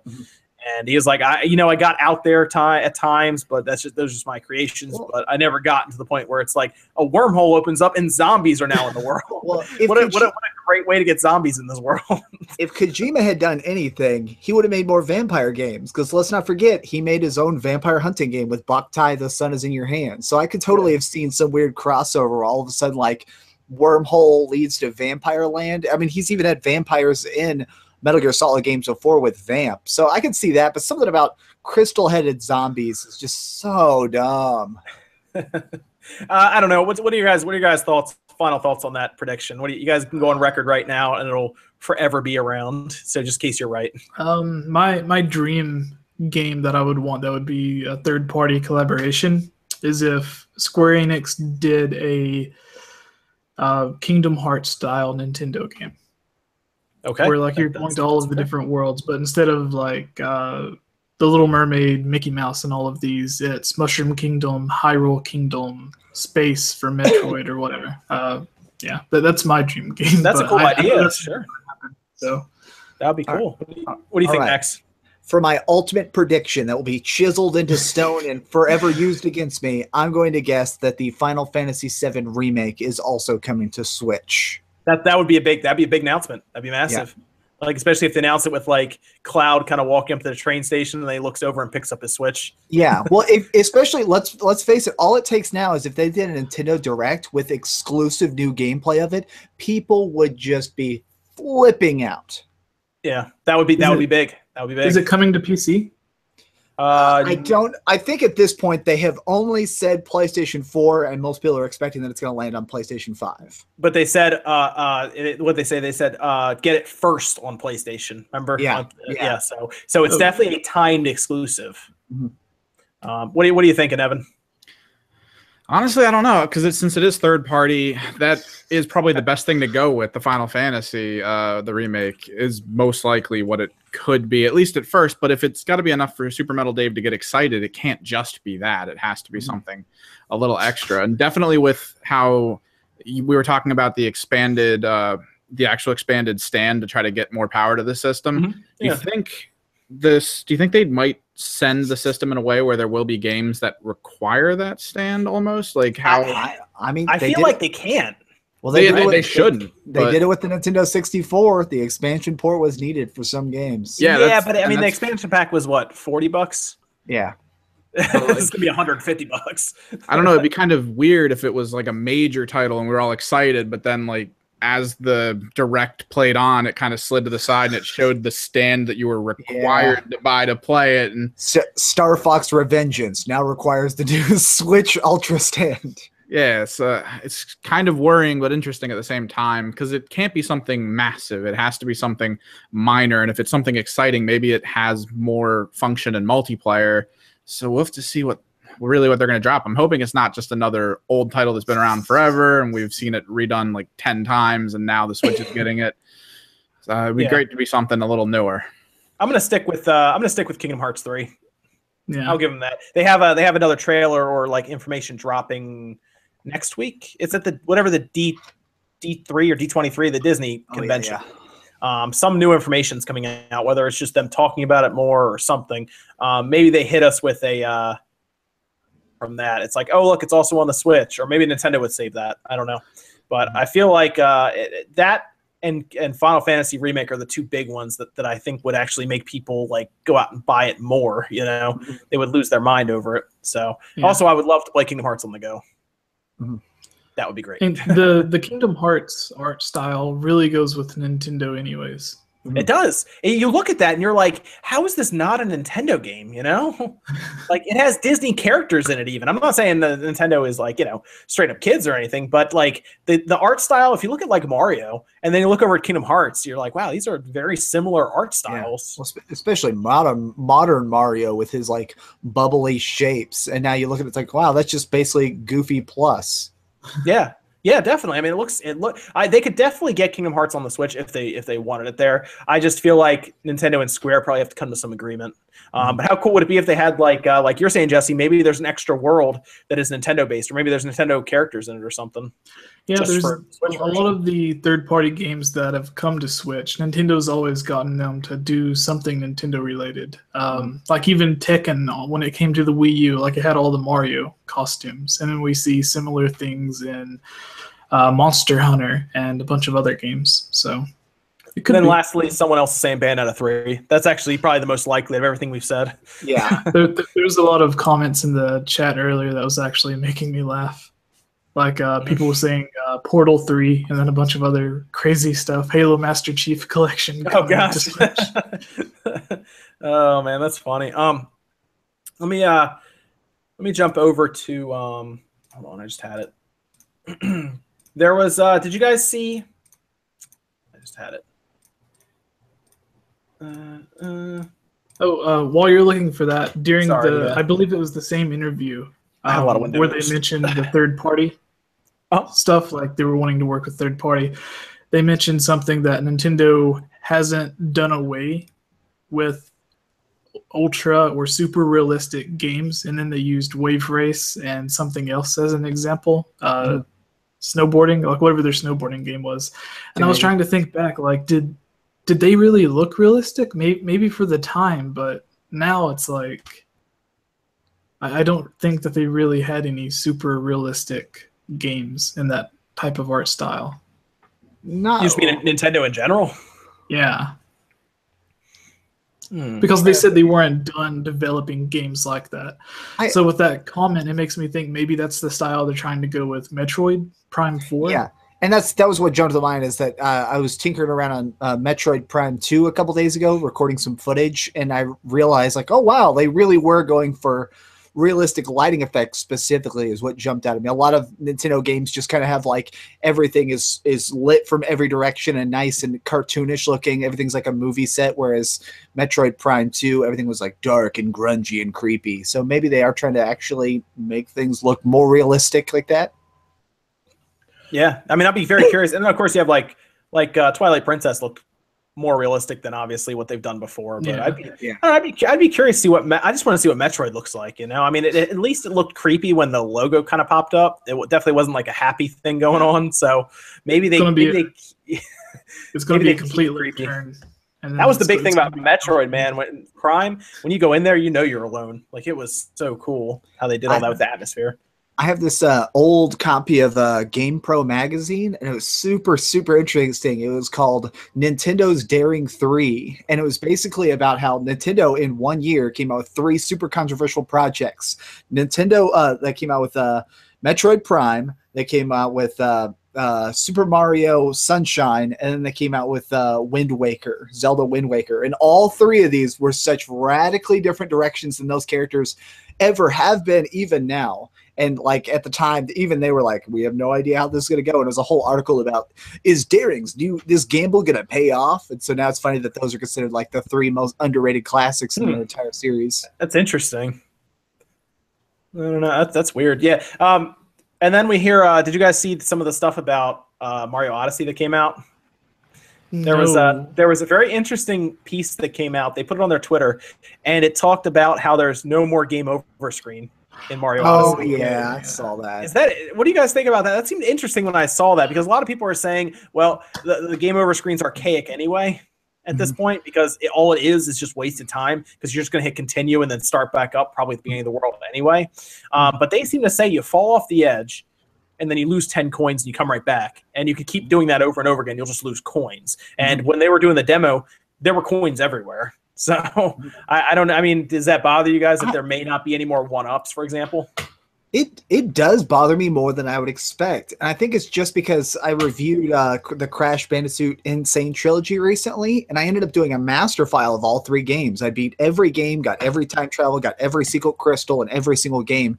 And getting game overs hurt. It felt rewarding to finally be able to collect enough lives to beat a particularly hard boss. The idea that that's going away in a Mario game feels cheapened somehow for me personally. Yeah, I mean, it would feel way worse if it was the side scroller, like try to get to the other end of a map without dying game. That would really suck. But I don't know, maybe if for the RPG system, it's a little better, but it definitely loses the stress of dying off, which I think people are starting to miss out in games. I actually talked about it in the StarCraft or the Star Fox 2 video, which, because even when you're in combat, stuff is still happening and the planet can still get destroyed, it still adds that little bit of extra stress because they don't like hold your hand and make everything a lot easier for you in any way. So for that to go away in games, I mean, it's almost like a natural occurrence since how many games have high scoreboards anymore. But at the same time, I don't know if this one aspect of it needs to be lost, but maybe it's not so bad with the RPG itself, because as long as the next like new Super Mario Brothers doesn't come out and nobody can die, then I guess I'm kind of fine with them trying it out this once. And let's be honest, they're going to release DLC called Hero Mode in 3 months anyways that'll introduce this new system called Lives and Game Overs. Daring new I was waiting to make that joke and you stole it from me. I win. Man, did you guys play the Zelda DLC? Yeah, it was pretty great. A tiny bit. It was fun to. The coolest thing to me was watching the map. How it like when you first turn it on, it shows you everywhere you went. I realized that I was very methodical. I basically like went straight to each of the dungeons, beat Ganon, and then just zigzagged and hit every single shrine. I was like, man, I played that like a robot. You didn't get a chance to play the trials at all? I did like I got to the first halfway point of the 3, and there's like, it's basically broken into like 3 major sections with a midpoint in each. So I played like the first 1/6 of it, and I loved it. I just haven't gotten back. Okay. Yeah. I assume, Jesse, you played quite a bit of that. Yeah, it gets pretty crazy. I haven't played through the trials on master mode. I just haven't had that much time to make it like all the way through the game again to where I would want to go through trials. Yeah. But it's enough to make it, for all the people who complained that it wasn't hard or challenging, it's definitely the hardest that I've played any Zelda game, which there was Master Quest and Ocarina of Time that like doubled the damage on the 3D version. Skyward Sword had Hero Mode, which was something similar to where there wasn't any hearts that you could find out in the field. You had to refill all of your hearts from potions and stuff like that. So there was someone who actually did a speed run of the trials, and they did it, I think, in like an hour and like 20 minutes or something like that. Oh yeah, I saw that. That was crazy. Yeah, I don't know how you do that. That's ridiculous. But it makes it feel any better. That lasts longer than the, I think, 39 minutes it takes people to beat the entire game now in a speed run. So that's it's pretty good for DLC, I'd say. I know there's a lot of people who are still kind of up in arms about it, but it sounds like the one coming out like in December more than likely is when it's going to be out, maybe November. It's going to be the big one. That's the one they're writing like all this new story for. Apparently it's going to take place after Ganon's dead, from what everyone's saying. Cool. There's been this rumor going around that people figured that out. I saw it on Twitter. It was kind of going around. So it's going to be more, which is good, like story-wise. I think that's what a lot of people want.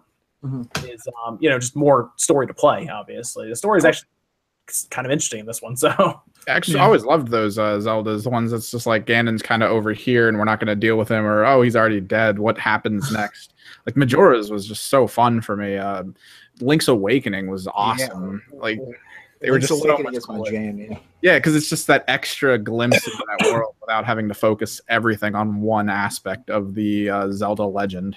Yeah, the big thing I'm hoping for with the DLC, because I know they're going to do the story great from what Breath of the Wild is. I expect the next story, whatever they're going to be doing, I think it's going to be great. But the amiibo they announced, I'm hoping it does something similar to the Wolf Link amiibo, to where you can tap it and you'll either play as that character or get them as a companion character. That's the big thing I'm hoping for.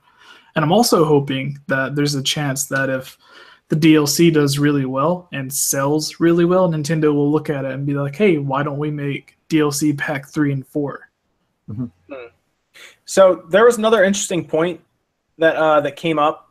And these were comments made by, I believe, THQ Nordic. I don't know if you guys saw this. This is about the Switch. And what they're disappointed with the Switch to an extent, because they wanted Nintendo to really just make a traditional system. They didn't want what Nintendo basically put out, which is Nintendo trying to innovate and trying to be different than just give us a box that you plug in and you just play. Maybe that has the same specs as like a PS4 or something, just from NVIDIA. And they weren't happy that it's in their mind harder to work with because it's not as powerful as the other two.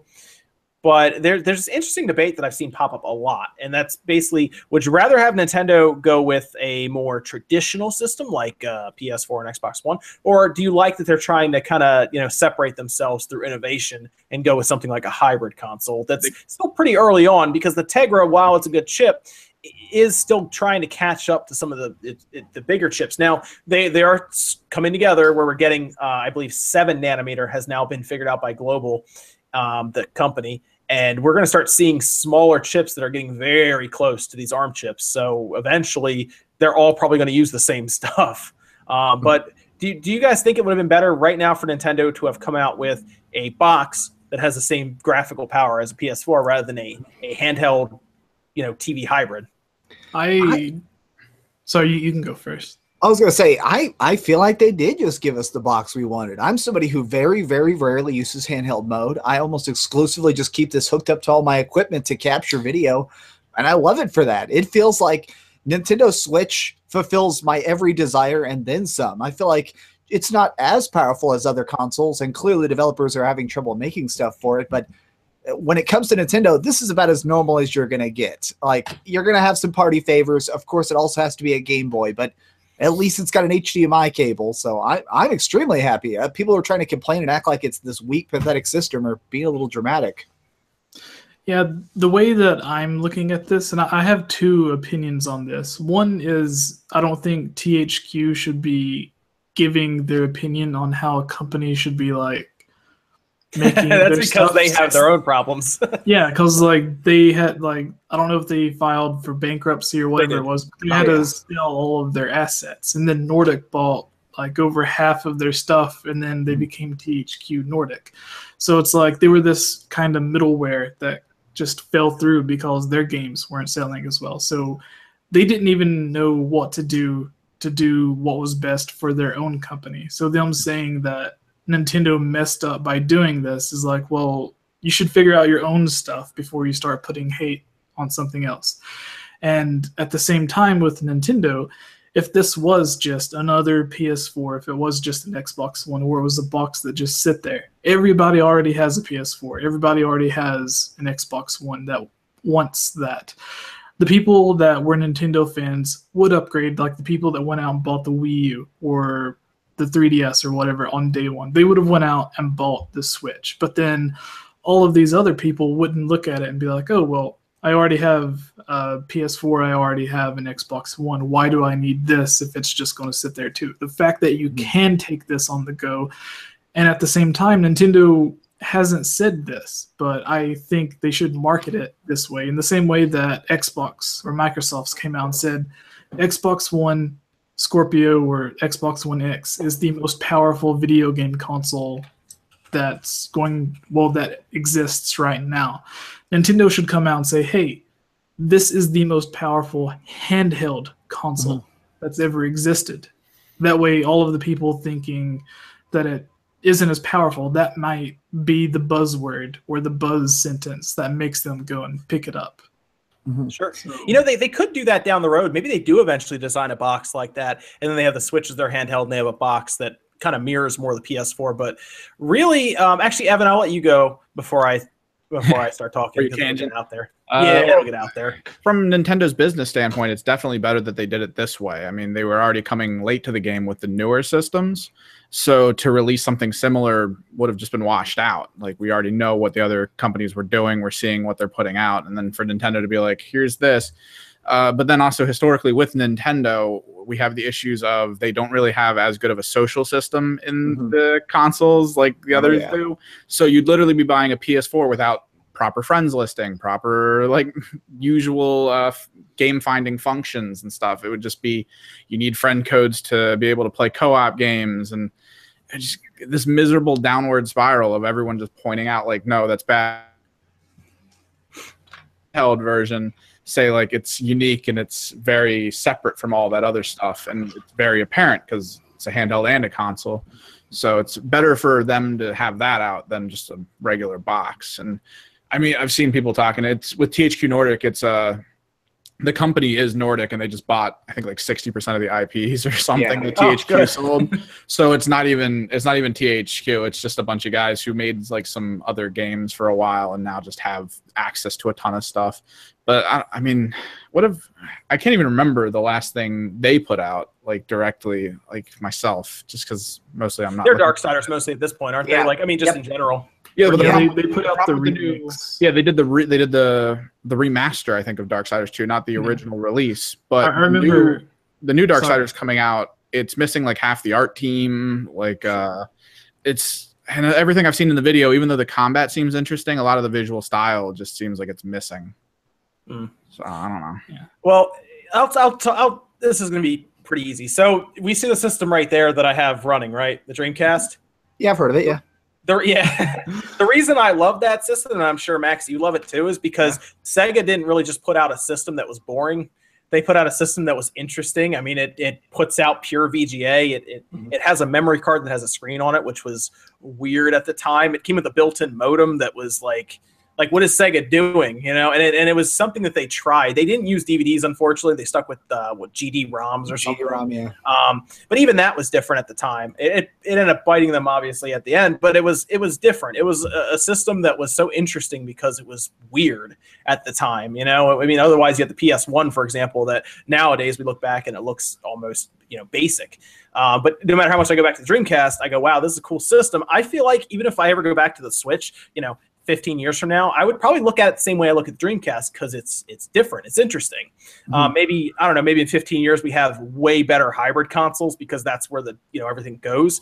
But at this point, I don't know why I would want Nintendo to make another standard system. Like, I feel like that would be boring. I want them to try to, because Nintendo really takes the gaming industry and kind of molds it how they want, and then people seem to kind of follow them along. I mean, the joystick on the 64 became massive, obviously, and then we see the DualShock show up, and you can kind of go on from there. But really, I mean, how many of us have an Xbox, right? We all have Xboxes. Yeah. Like, I don't need another one of these, you know? I want Nintendo to make like good, different systems that keep me interested, not the same thing that they make. I feel like if Nintendo crammed themselves, I feel like Nintendo would not make a good console if it was just trying to chase the PlayStation 4 model and being the most simple, straightforward gaming machine with a controller. I feel like if they crammed themselves into that box, it would not be good. They're a company that requires some sort of gimmick, some sort of innovation, some sort of bizarre direction that nobody understands, but turns out to be awesome. If they just try to make the PlayStation 5 before Sony could, I don't think it'd sell. Yeah, it would be weird. I mean, yeah, third parties would be happy, but then everything would just look the same. I mean, yeah, it would have Mario, and that's great, but I like being able to take the system with me. I don't know. It's different, you know? Also, I like NVIDIA getting back into the console game because they clearly would have gone to AMD and just been like, I want the PS4 chip in the system. So, I don't know. I like that idea. So I guess we're all kind of on the same page for the most part that we prefer them to kind of do what Nintendo does and try to be different. I mean, who would have thought they could keep like taking Mario, it's such a simple game, and just turn it into so many different things. And I mean, we didn't think anything really would come from Odyssey other than a Mario 64, and then all of a sudden they kind of flip it on its ear, and now it looks like a crazy unique game. Yeah. So it's Nintendo, being creative. I mean, we thought we saw everything from Zelda, right? And then here comes Breath of the Wild, a completely different take on Zelda. It's kind of funny that Mario has been able to branch out so much. I look at all the franchises that try to branch out and failed. Like, who talks about Mega Man Soccer anymore? It was terrible. Nobody wants to remember it. Dude, Sonic Shuffle, man. Yes, I own it. I tried to play it a couple weeks ago, and it's still a dumpster fire. It's crazy because really the two parallels you can look at is Sonic and Mario. Because if you were around in like the early 90s, those were it. You were on either side. You weren't on both. You were on like, I like Mario, I like Sonic, I love Sonic. And that didn't turn out good for Sonic, obviously, because it shows, because the whole thing about Sonic is they didn't seem to be able to, I guess, innovate enough with him. Yeah. And it kind of turned into the same game over and over again. Whereas Mario, turned into like everything. I mean, they took Mario, they threw him in a tennis game, and Mario Tennis is like the best tennis game you can get and play on the GameCube. That's it, you know? I think it's the fact that the whole gimmick, the like Sonic relies so heavily on the speed gimmick. So when they started trying to make third-person games, they still were stuck on the fact that you just have to press forward. Like, I love Sonic Adventure 1 and 2 on the Dreamcast. A lot of people hate them because they are almost like tunnel simulators at times. You're just like shooting along and be like, look at all this weird shit flying past. Don't stop to look at it, you're dead. But I mean, it worked to an extent. Like the first time you got that Dreamcast demo disc that came with it, and you popped it in, and you're playing Sonic Adventure, and that whale is behind you smashing the bridge. Yes. That was insane. Or you jump over to something like MDK. That was so cool. Like that was a great demo disc, by the way. It had Tomb Raider, MDK, Sonic Adventure. There was it Dead or Alive on there too? I think Dead or Alive 2 was on there, and I think it had Sega Swirl. Like the weird puzzle. Oh man, but I feel like people they did the same thing with the Xbox One X, by the way. People want the Switch to be super powerful for a cheap price. And unfortunately, that's just not the way the world works. If they want the Switch to be, say, PS4 quality, it would be like $500 or $600 because they would have had to have R&D'd an entire chip with new components from the ground up, and R&D goes into the price of the final console. And based on that, the Joy-Cons, the dock, the power, everything that went into it, the power adapter even, which is, it's weird to say, but yeah, I mean, the power adapter is expensive. It's $30, something like that, right? It's like all that stuff they throw into the system in that box that you get is actually $300 is a pretty good price for that. So I don't know. It feels like everybody wanted something like, 4K with the Xbox One X for like $300 for some reason. And then it's $500 and people are losing their mind. But I don't really know. I'm not really sure what some people wanted with the Switch. For what it is, for the price. Once I heard that they were doing it was gonna be like $250 to $300, I had a feeling it was gonna be similar to what it is now. It definitely wasn't gonna be a PS4 Pro. Like there were people who were saying, remember there were Japanese Twitter poster from the Wall Street Journal was like, oh, the screen's 1440p, and it was just, I don't know. I don't know. It's a whole thing with that, but people don't want to pay a lot of money for certain things, and game consoles seem to be one of them. Well, so. I think 200 is the magic number in all the gaming world now. Everybody is willing to pay 200. That's like this magical line in the sand I've noticed. Like if you go every dollar you go over 200, it slowly becomes too much. 250 people are willing to be okay, but suddenly 300 is this egregious sin. Like now that they're marking the Xbox One and the PS4 down to 200 in a lot of sales, I've noticed their sales have spiked. Like people are grabbing them up faster than ever. Like suddenly up $199, I'll buy 6. Yeah, that's why Microsoft was trying to get the Xbox down to 200 actually with the Minecraft game this past Christmas. So you can guarantee they're going to get sub 200. They're going to get 199.9 this Christmas coming up. I can guarantee it. Yeah. Because the X will be out, and then wow, look, this Xbox One is $300 cheaper. I'll take that. That's what they want to sell. They don't want to sell the X as much as it sounds like they do. They don't. They'd rather sell the regular one. Someone's saying, I didn't see that yet. Apparently there were some really bad comments made by the Oddworld developer. Yeah. There was a recent interview that got picked up, but I'm a big fan of the Kind of Funny and Kind of Funny Games, and they had him on a podcast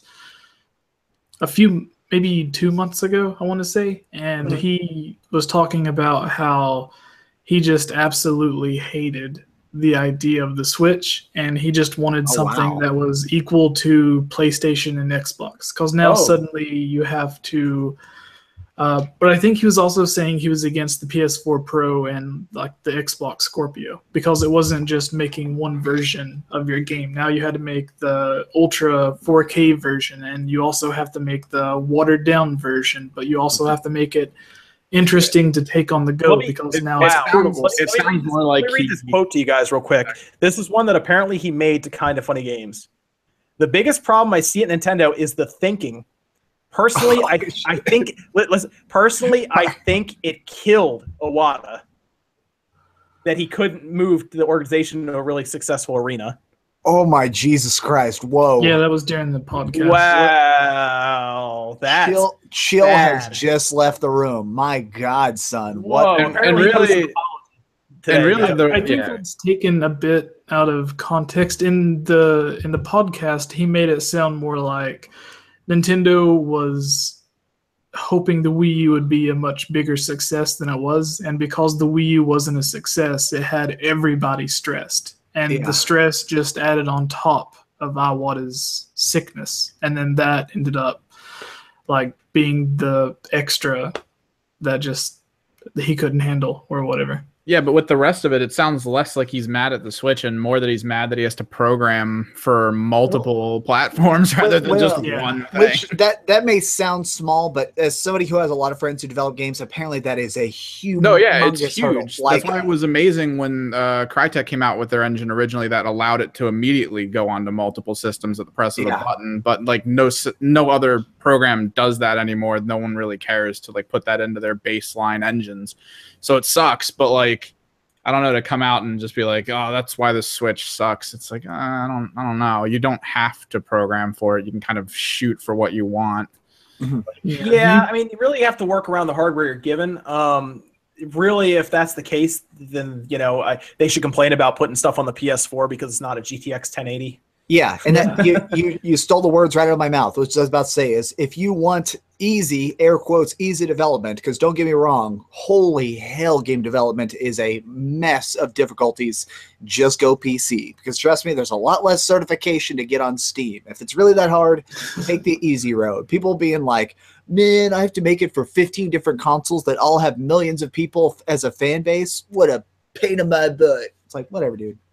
Yeah, I know he's out of context, but really, that's why you hire PR people to talk to others, because really just bringing up his death wasn't probably right. Like, that's pretty bad. It's something I would have just not. He didn't even have to say it. I don't know why that was even a part of his thinking there. It's weird. Well, it must have been one of those times where we've all been in that scenario where everybody's cracking slowly darker jokes, and then at one point someone's like, I bet he died. And you're like, okay, whoops, okay, suddenly we're all too far. Let's all be grown-ups. Yeah, I Back guess that's true. Yeah, It did get a bit possible. odd after that on the podcast. Yeah, Like, did there it was get the really awkward- uncomfortable for a minute? Were they like, Dude, I would have laughed if Greg Miller stood up, took his headphones off, and was like, get out of my studio. This is kind of funny. What are you doing? That's not funny. That's kind of mean. So wait, didn't Iwata help invent the DS? He did, yeah. I Okay. read- I heard He had that to do system a was lot. successful. Yeah, I heard. One of my favorite, just as a side note, because I love Iwata, and there was apparently Iwata would keep going down on the elevator and go to the R&D floor once every single week, and he would pick up the prototype DS and he would put it in his pocket, and then he would jump up in the air and it would fall out of his pocket and slam on the ground. And he'd be like, "When I can do that 10 times and still play a game, your product is done." So once a freaking week, Yeah. he'd go down there and pick up a prototype, this giant clunky original DS, and be like, does it look like I'm having fun? Like, I don't know, sir. That's probably why the original was so clunky. Yeah. They were playing the jerks that would come down here and slam it on the ground, put more armor. Yeah, he was there for the Wii. I heard that system was pretty successful too. But the other guy did create Oddworld, so I guess he should. Pretty Yeah, that series is booming right I thought it was a bit odd because they make their games for PC as well, and they even made their games available on the Vita, which is like an even less powerful portable system. Sure. Oh yeah. So Yeah. like I don't see what the deal is. Like if you wanted to make a game for the Switch, but you didn't want to like downgrade whatever new game you're working on, just take whatever you did on the Vita, up-res it, put it on the Switch. There you go. Well, Yeah, even I mean the Vita is significantly weaker than the Yeah. Switch, like a lot weaker. So Yeah. Yeah, And then, it's- like if you're making a bunch of your games on PC anyways, then you're going to have like the low setting type of textures and everything. It is, but that's still people. I've been reading a lot about game development recently just for fun, just to figure out how it all works. And I found out that's a lot more complicated issue than we actually think. It is a lot more of like learning simple Chinese versus high Chinese versus learning super advanced calligraphy in Japanese. Like they seem the same when you look at them, but they're actually extremely different and intricate, complicated problems when it comes to developing. Even if graphics look the exact same, making something for this console versus this console is totally different animals. Yeah, I mean, that makes sense. And that's the thing that a lot of people are going to do, though, is they're going to look at something like Mario Odyssey and they're going to be like, this game looks good and runs well. Why can't you put your game on? You know, that's what but there's stuff going on in the background. I will pretty much always say the people over at Nintendo who are designing games are probably the most talented developers at working with the hardware given to them. Because if you look at something like Mario Odyssey 2, for example, Mario Galaxy 2. Yeah. And it's running on the Wii, which is really an overclocked GameCube. And people are looking at that and being like, wow, this looks like a 360 game. And it's like, that is ridiculous for the art style, for I'm sure the graphical tricks that they're using, like people are saying with the sheer amount of tricks they had to throw in there. Yeah, like Odyssey has like the people are 2D when they're far off, and then you get closer and they become 3D. Yeah. There's so many cool things they're doing with it to make it look as good as they do. And I'm going to tell you now, Odyssey's going to come out, and people are going to have a hard time distinguishing that from a PS4 game. Yeah. It sort of reminds me, there was this guy, I think about 10 years ago now, who invented his own language, and he wanted people to learn it. So he wrote a really, really good book, but only in his language. So to read the book, the only way that was possible to read it was by learning the language he invented. So it sort of reminded me of that, of like Nintendo has invented their own consoles that are actually pretty hard to make games for, and then mastered it before anybody else so they can make games better than anybody else on their own thing. They're speaking their own language, and we have to learn it. Like, that's one of the reasons I was really excited when I heard that Metroid Prime is going to be in-house, because that means those really talented developers are going to get their hands on Metroid Prime. People were like, oh, it should have been, who you call it, Retro Studios. Should have been them because, they've done Prime. But I think the people in-house there are definitely more talented than the Retro Studio, just in terms of getting everything they can out of the Switch, obviously, because they're in-house. They know everything about it. You don't have to send memos or emails across, from Japan to United States or wherever they are. And it's just, I feel like Metroid Prime is going to be better off in-house even. I know people are disappointed with that, but maybe they're working on something different that's new or something. Well, I remember there was an interview with the people that worked on the original Metroid Prime, and they said that a lot of the things that helped them out in development, like whenever they would get stuck on a problem, they would have a meeting or something with some of the people from Nintendo, and they got a lot of their advice from Miyamoto himself. So without having that boundary of like once a week or once every 2 weeks, however often they would actually communicate back and forth with Nintendo, if it's in-house, then they're going to have like direct communication 24/7. I mean, wasn't Final Fantasy pulled in-house because of Yeah, remember, because we were talking about that, Max? The company you liked was working on it, and then they cut them. And CyberConnect too, yeah. And so it just goes to show you, I think it's just easier for them to work in-house on big budget games. I actually thought that, and I heard this in a few other podcasts I was listening to, but I was thinking the same thing, that Final Fantasy VII is so beloved that if Square Enix worked on the remake for Final Fantasy VII and it was bad, they would get a lot of flack from it. But if another team worked on it, then they could put all the blame on the other team. It is, but the problem is that if it's going to be 3 or 4 games, if the first one absolutely sucks, then they are fucking boned, because every single sequel would sell perpetually worse, which is what we saw with what CyberConnect's previous project is. People who loved the first Dot Hack game bought it, but then with each subsequent one, they sold worse and worse and worse. So I think they got a little bit nervous about that happening with this. So they're like, all right, pull it in-house. We don't have time. Nice, yeah. So that'll be it. But really, what's going to happen if Metroid Prime comes out and it looks better than a lot of games that are on it's comparable, because then you're going to have a lot of people asking, well, if Metroid Prime looks that good, then why can't you put Darksiders 3 on this console? That's what you're going to run into, or even Kingdom Hearts. Although I think Kingdom Hearts is more licensing issues maybe in the background. Like I said, you got Disney and some other people that are all. I mean, I still obviously will probably see maybe Marvel a part of it too. but you're going to see a lot of licensing issues, I think. I mean, how long did it take for them to get Spider-Man worked out for Avengers? That would make me so happy. Because they can use Marvel or Star Wars, man. Yeah, there was the thing lately, I guess a few months ago, when Marvel said that they were actually giving their IP to talented developers to make the best possible game instead of just licensing it out to whoever. So it makes me think, like, at first we knew Spider-Man was being worked on by Sony. I believe Square Enix is working on the Avengers thing. What would Nintendo work on if they did go to Nintendo? Like, what would be a good Nintendo Marvel game? That is a good question. What would they work on? Hopefully X-Men, so nobody else is. Oh, that's a good point. Would they do anything with X-Men? Would they be able to do something with that? They're the redheaded stepchild. Everybody's ignoring X-Men now. So I would love if freaking Nintendo stepped in and said, okay, we're going to make a new game called Wolverine's Bloody Claws, and it's going to be rated R. Well, that's something to do with who owns X-Men? Is it Fox? Fox. Yeah, Fox. Yeah, because they should be at least a cameo appearance in the whole Avengers storyline going on right now. At least to say that they're neutral, and then they kind of move on. But so someone in the chat said Punisher, a Nintendo Punisher game. Maybe we could have a Daredevil game. Yeah, I would not mind that. Yeah.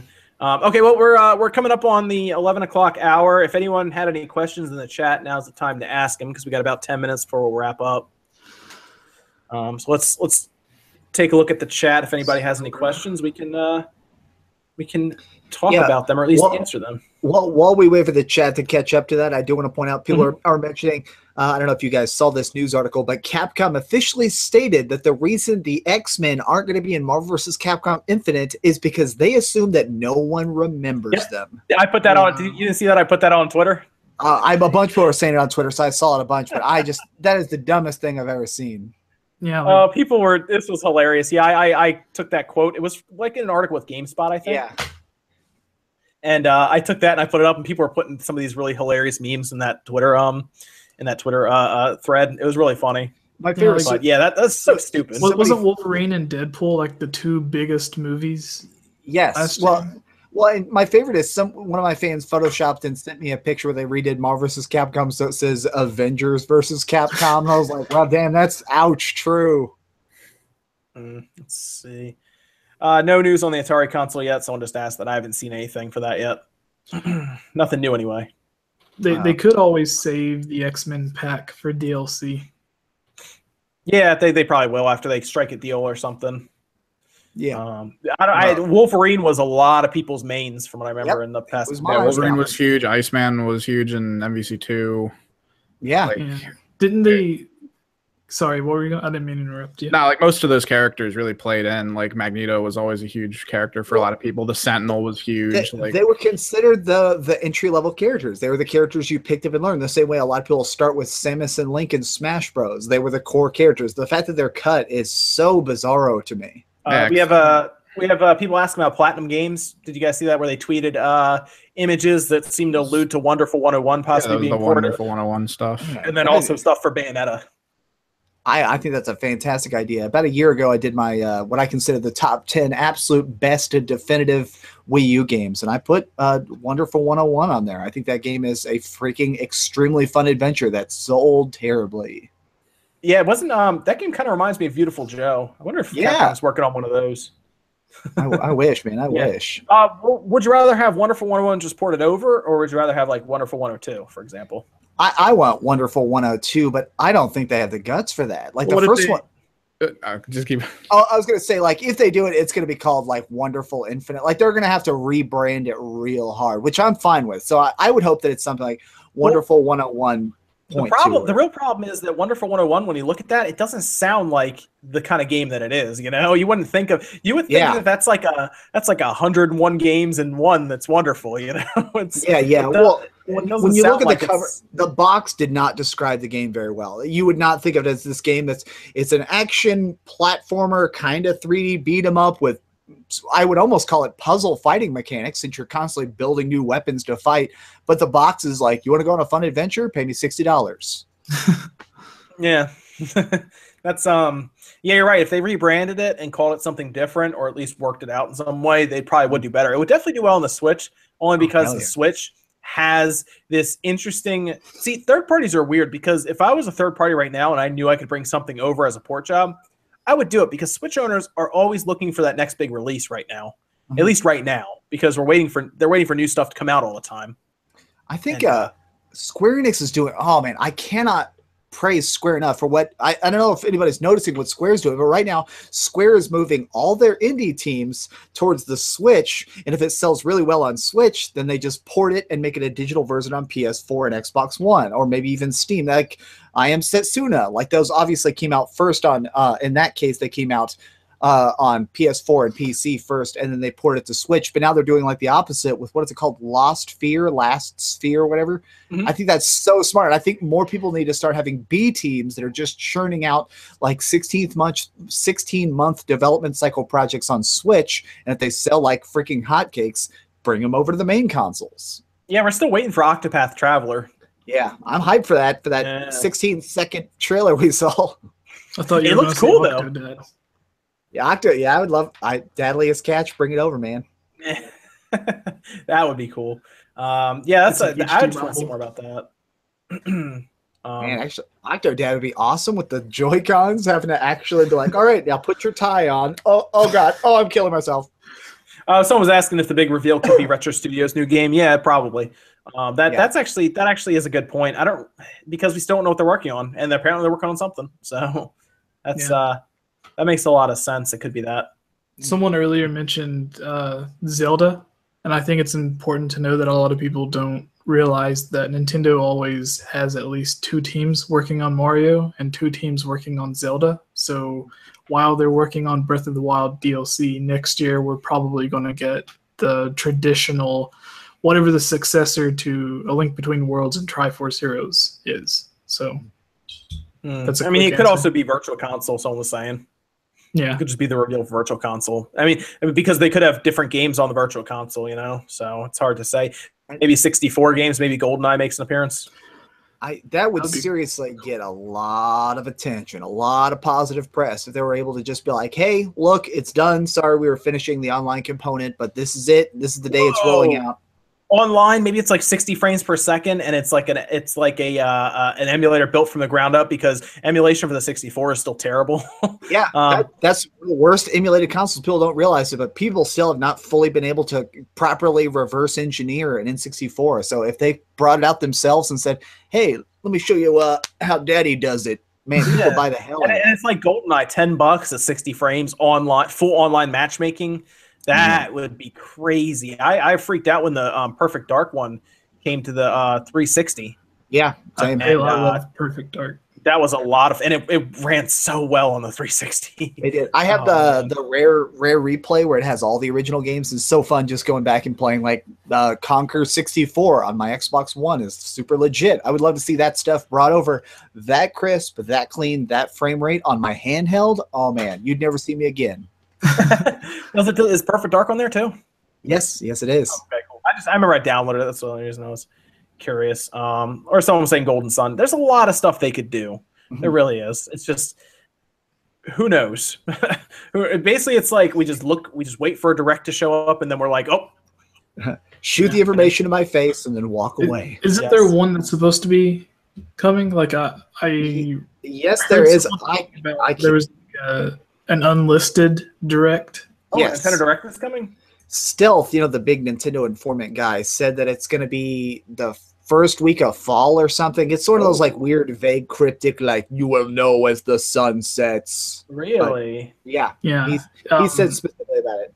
Yeah, I read something that like before the Splatoon Direct was revealed, there was an unlisted Nintendo Direct, and then they later updated it and announced it was going to be Splatoon. And remember they did that before. Yeah, they did that before. This is one that you're right. Someone's reporting 8 hours ago. It looks like it's a rumor, but this exact same thing they're talking about happened 2 days before the Pokemon Direct was announced. So yeah, they could be announcing one soon. Interesting. It's where like the website like shifts around or something. What games do they have that they could focus on? Unless it's Smash more Bros. Splatoon.